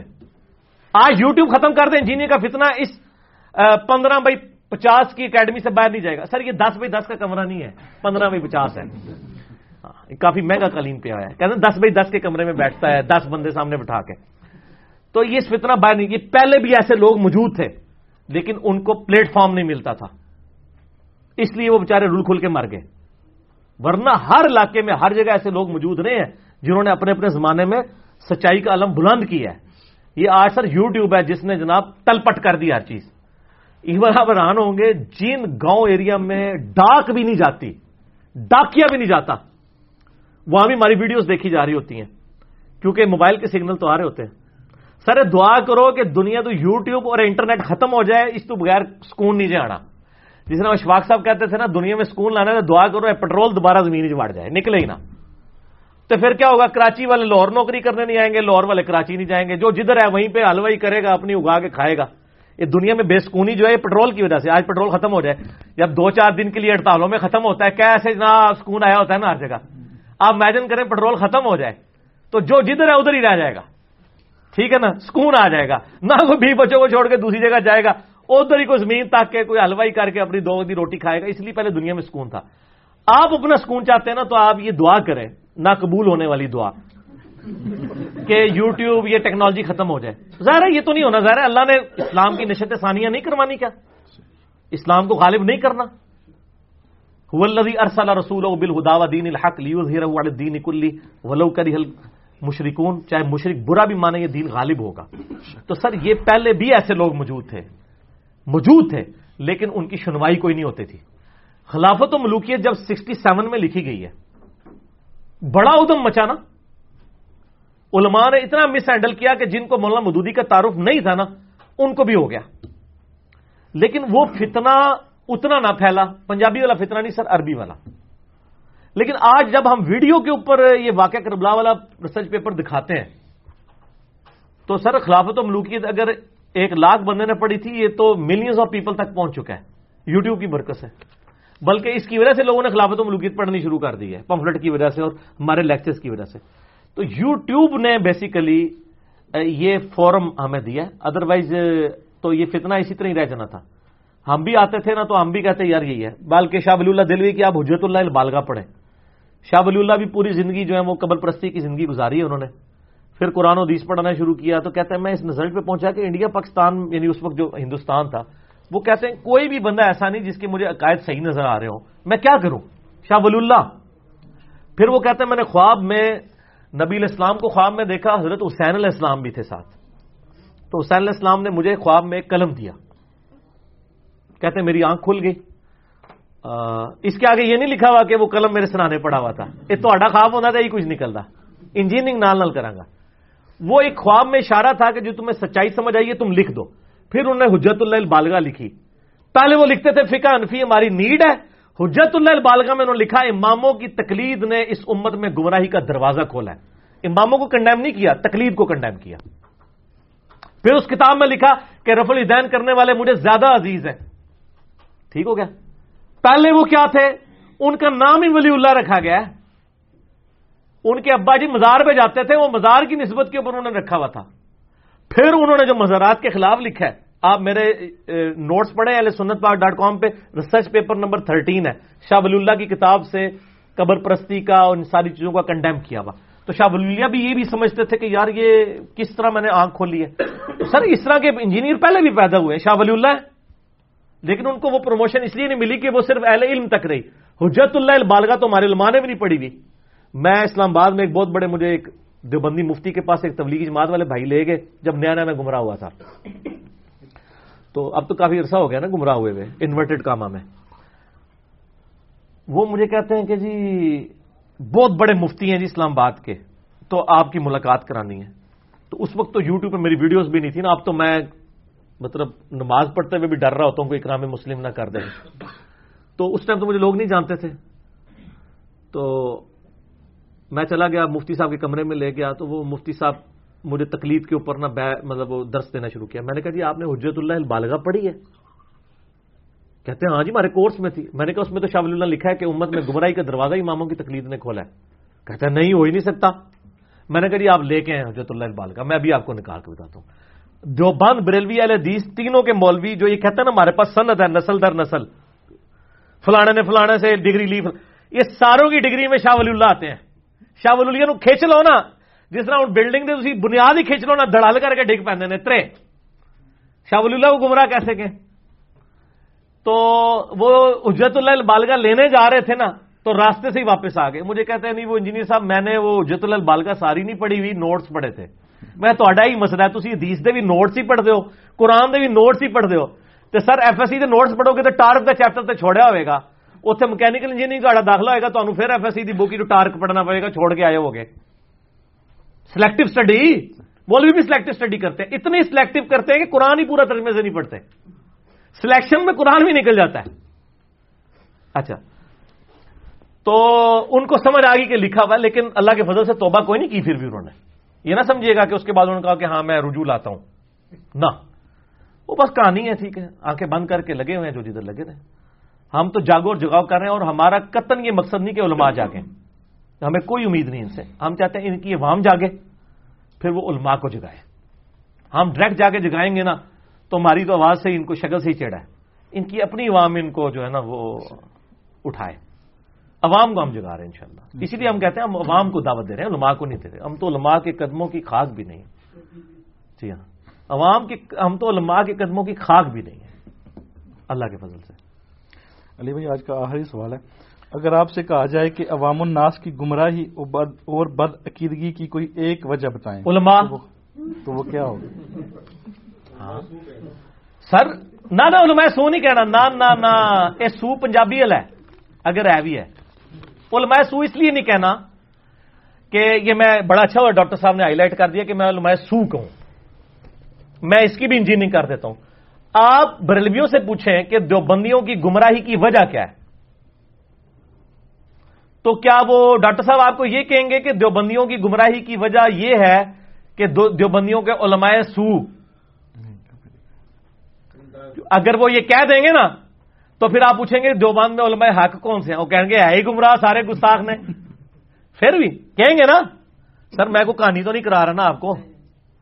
ٹھیک ہے اچھا آپ دیوبندیوں سے جا کے پوچھیں کہ یہ بریلویوں کی گمراہی کی وجہ کیا ہے تو دیوبندی کیا کہیں گے جی بریلویوں میں جو علماء سو ہیں یہ وجہ ہے. جو ان میں اچھے علماء ہیں وہ تو ماشاءاللہ بہت ہدایت. ان سے پوچھیں گے اچھے علماء کون سے ہیں اور اس کا نام اپنے سٹیمپ پیپر کے اوپر لکھ کے دینا تاکہ ہم یوٹیوب پہ چڑھائیں کہ جی آپ کے مفتی نے فتویٰ دیا ہے کہ فلاں بریلویوں کا مفتی جو ہے نا یہ علماء حق میں سے ہے تاکہ تہاڈا بھی چندہ بند ہو جائے. ہم تو کسی کی جرت نہیں یہ بات کرتے.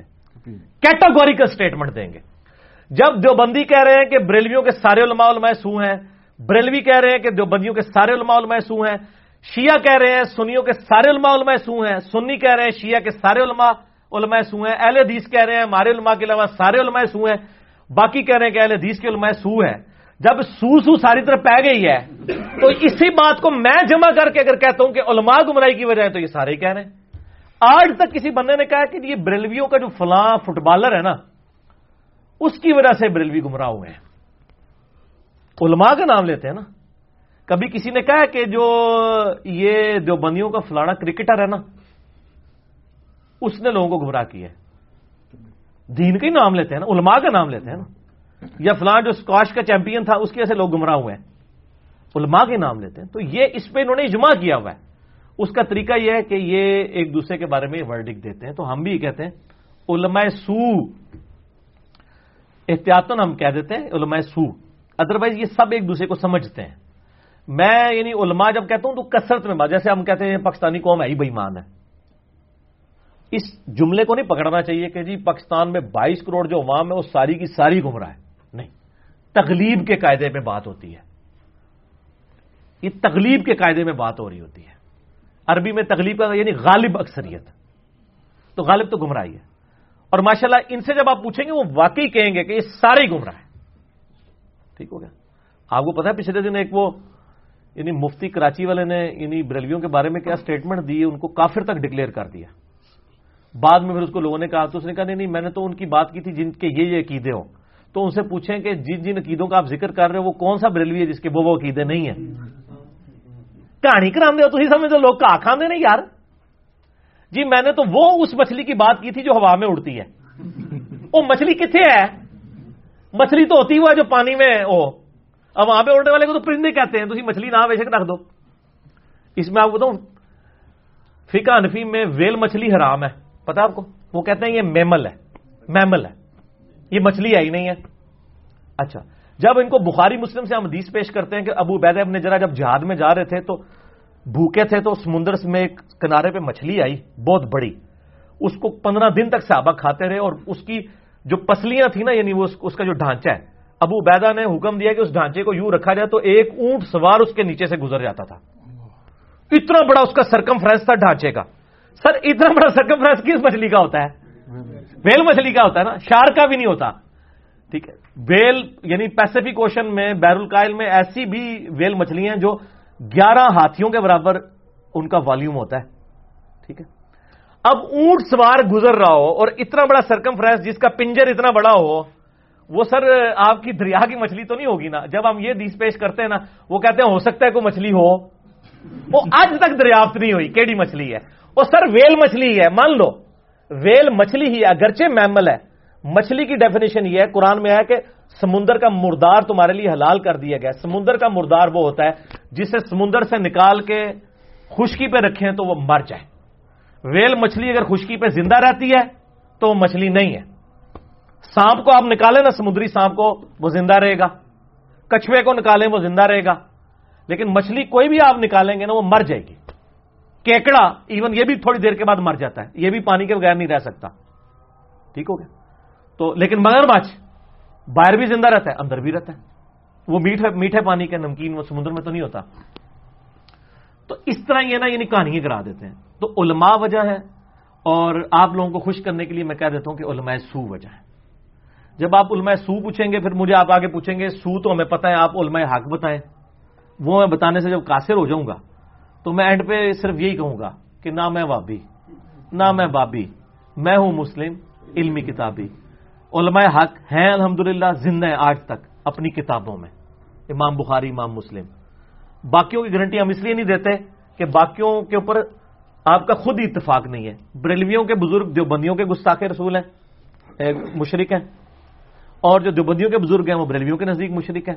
تو یہ آپس میں چونکہ ان کا مقدمہ ہے، ہمارا کوئی لینا دینا نہیں۔ آپ جائیں سپریم کورٹ میں جا کے اپنی پٹیشن ایک دوسرے پہ فائل کریں، ہمیں معاف رکھیں۔ ہم مسلمان ہیں، ہم آپ سب کو مسلمان سمجھتے ہیں، آپ کے پیچھے نمازیں پڑھتے ہیں، آپ کو چندے دیتے ہیں، انشاءاللہ آندہ بھی دیتے رہیں گے، اور گارنٹی ہے کہ ہم چندہ اکٹھا نہیں کریں گے، ہمارے حصے کا چندہ بھی آپ کو ہی جائے گا، ٹھیک ہوگا جی۔ اللہ تعالیٰ سے دعا ہے جو حق بات میں نے کہی اللہ تعالیٰ ہمارے دلوں میں راسخ فرمائے، اور جس بات میں جو میں نے بڑی بڑی کڑوی کڑوی باتیں کی ہیں، ان میں سے جو غلط باتیں ہو گئی ہیں، اللہ تعالیٰ ہمارے دلوں سے معاف کر دے، ہمیں معاف بھی کر دے، اور ہمیں کتاب و سنت کی تعلیمات پر عمل کر کے دوسرے بھائیوں تک پہنچانے کی توفیق عطا فرمائے، اور اللہ تعالیٰ ہمیں شیاطین جن اور شیاطین انس کے شر سے بھی محفوظ فرمائے۔ سبحانک اللہم و بحمدک، اشہد ان لا الہ الا انت، استغفرک و اتوب الیک، وما علینا الا البلاغ المبین۔ جزاکم اللہ خیر۔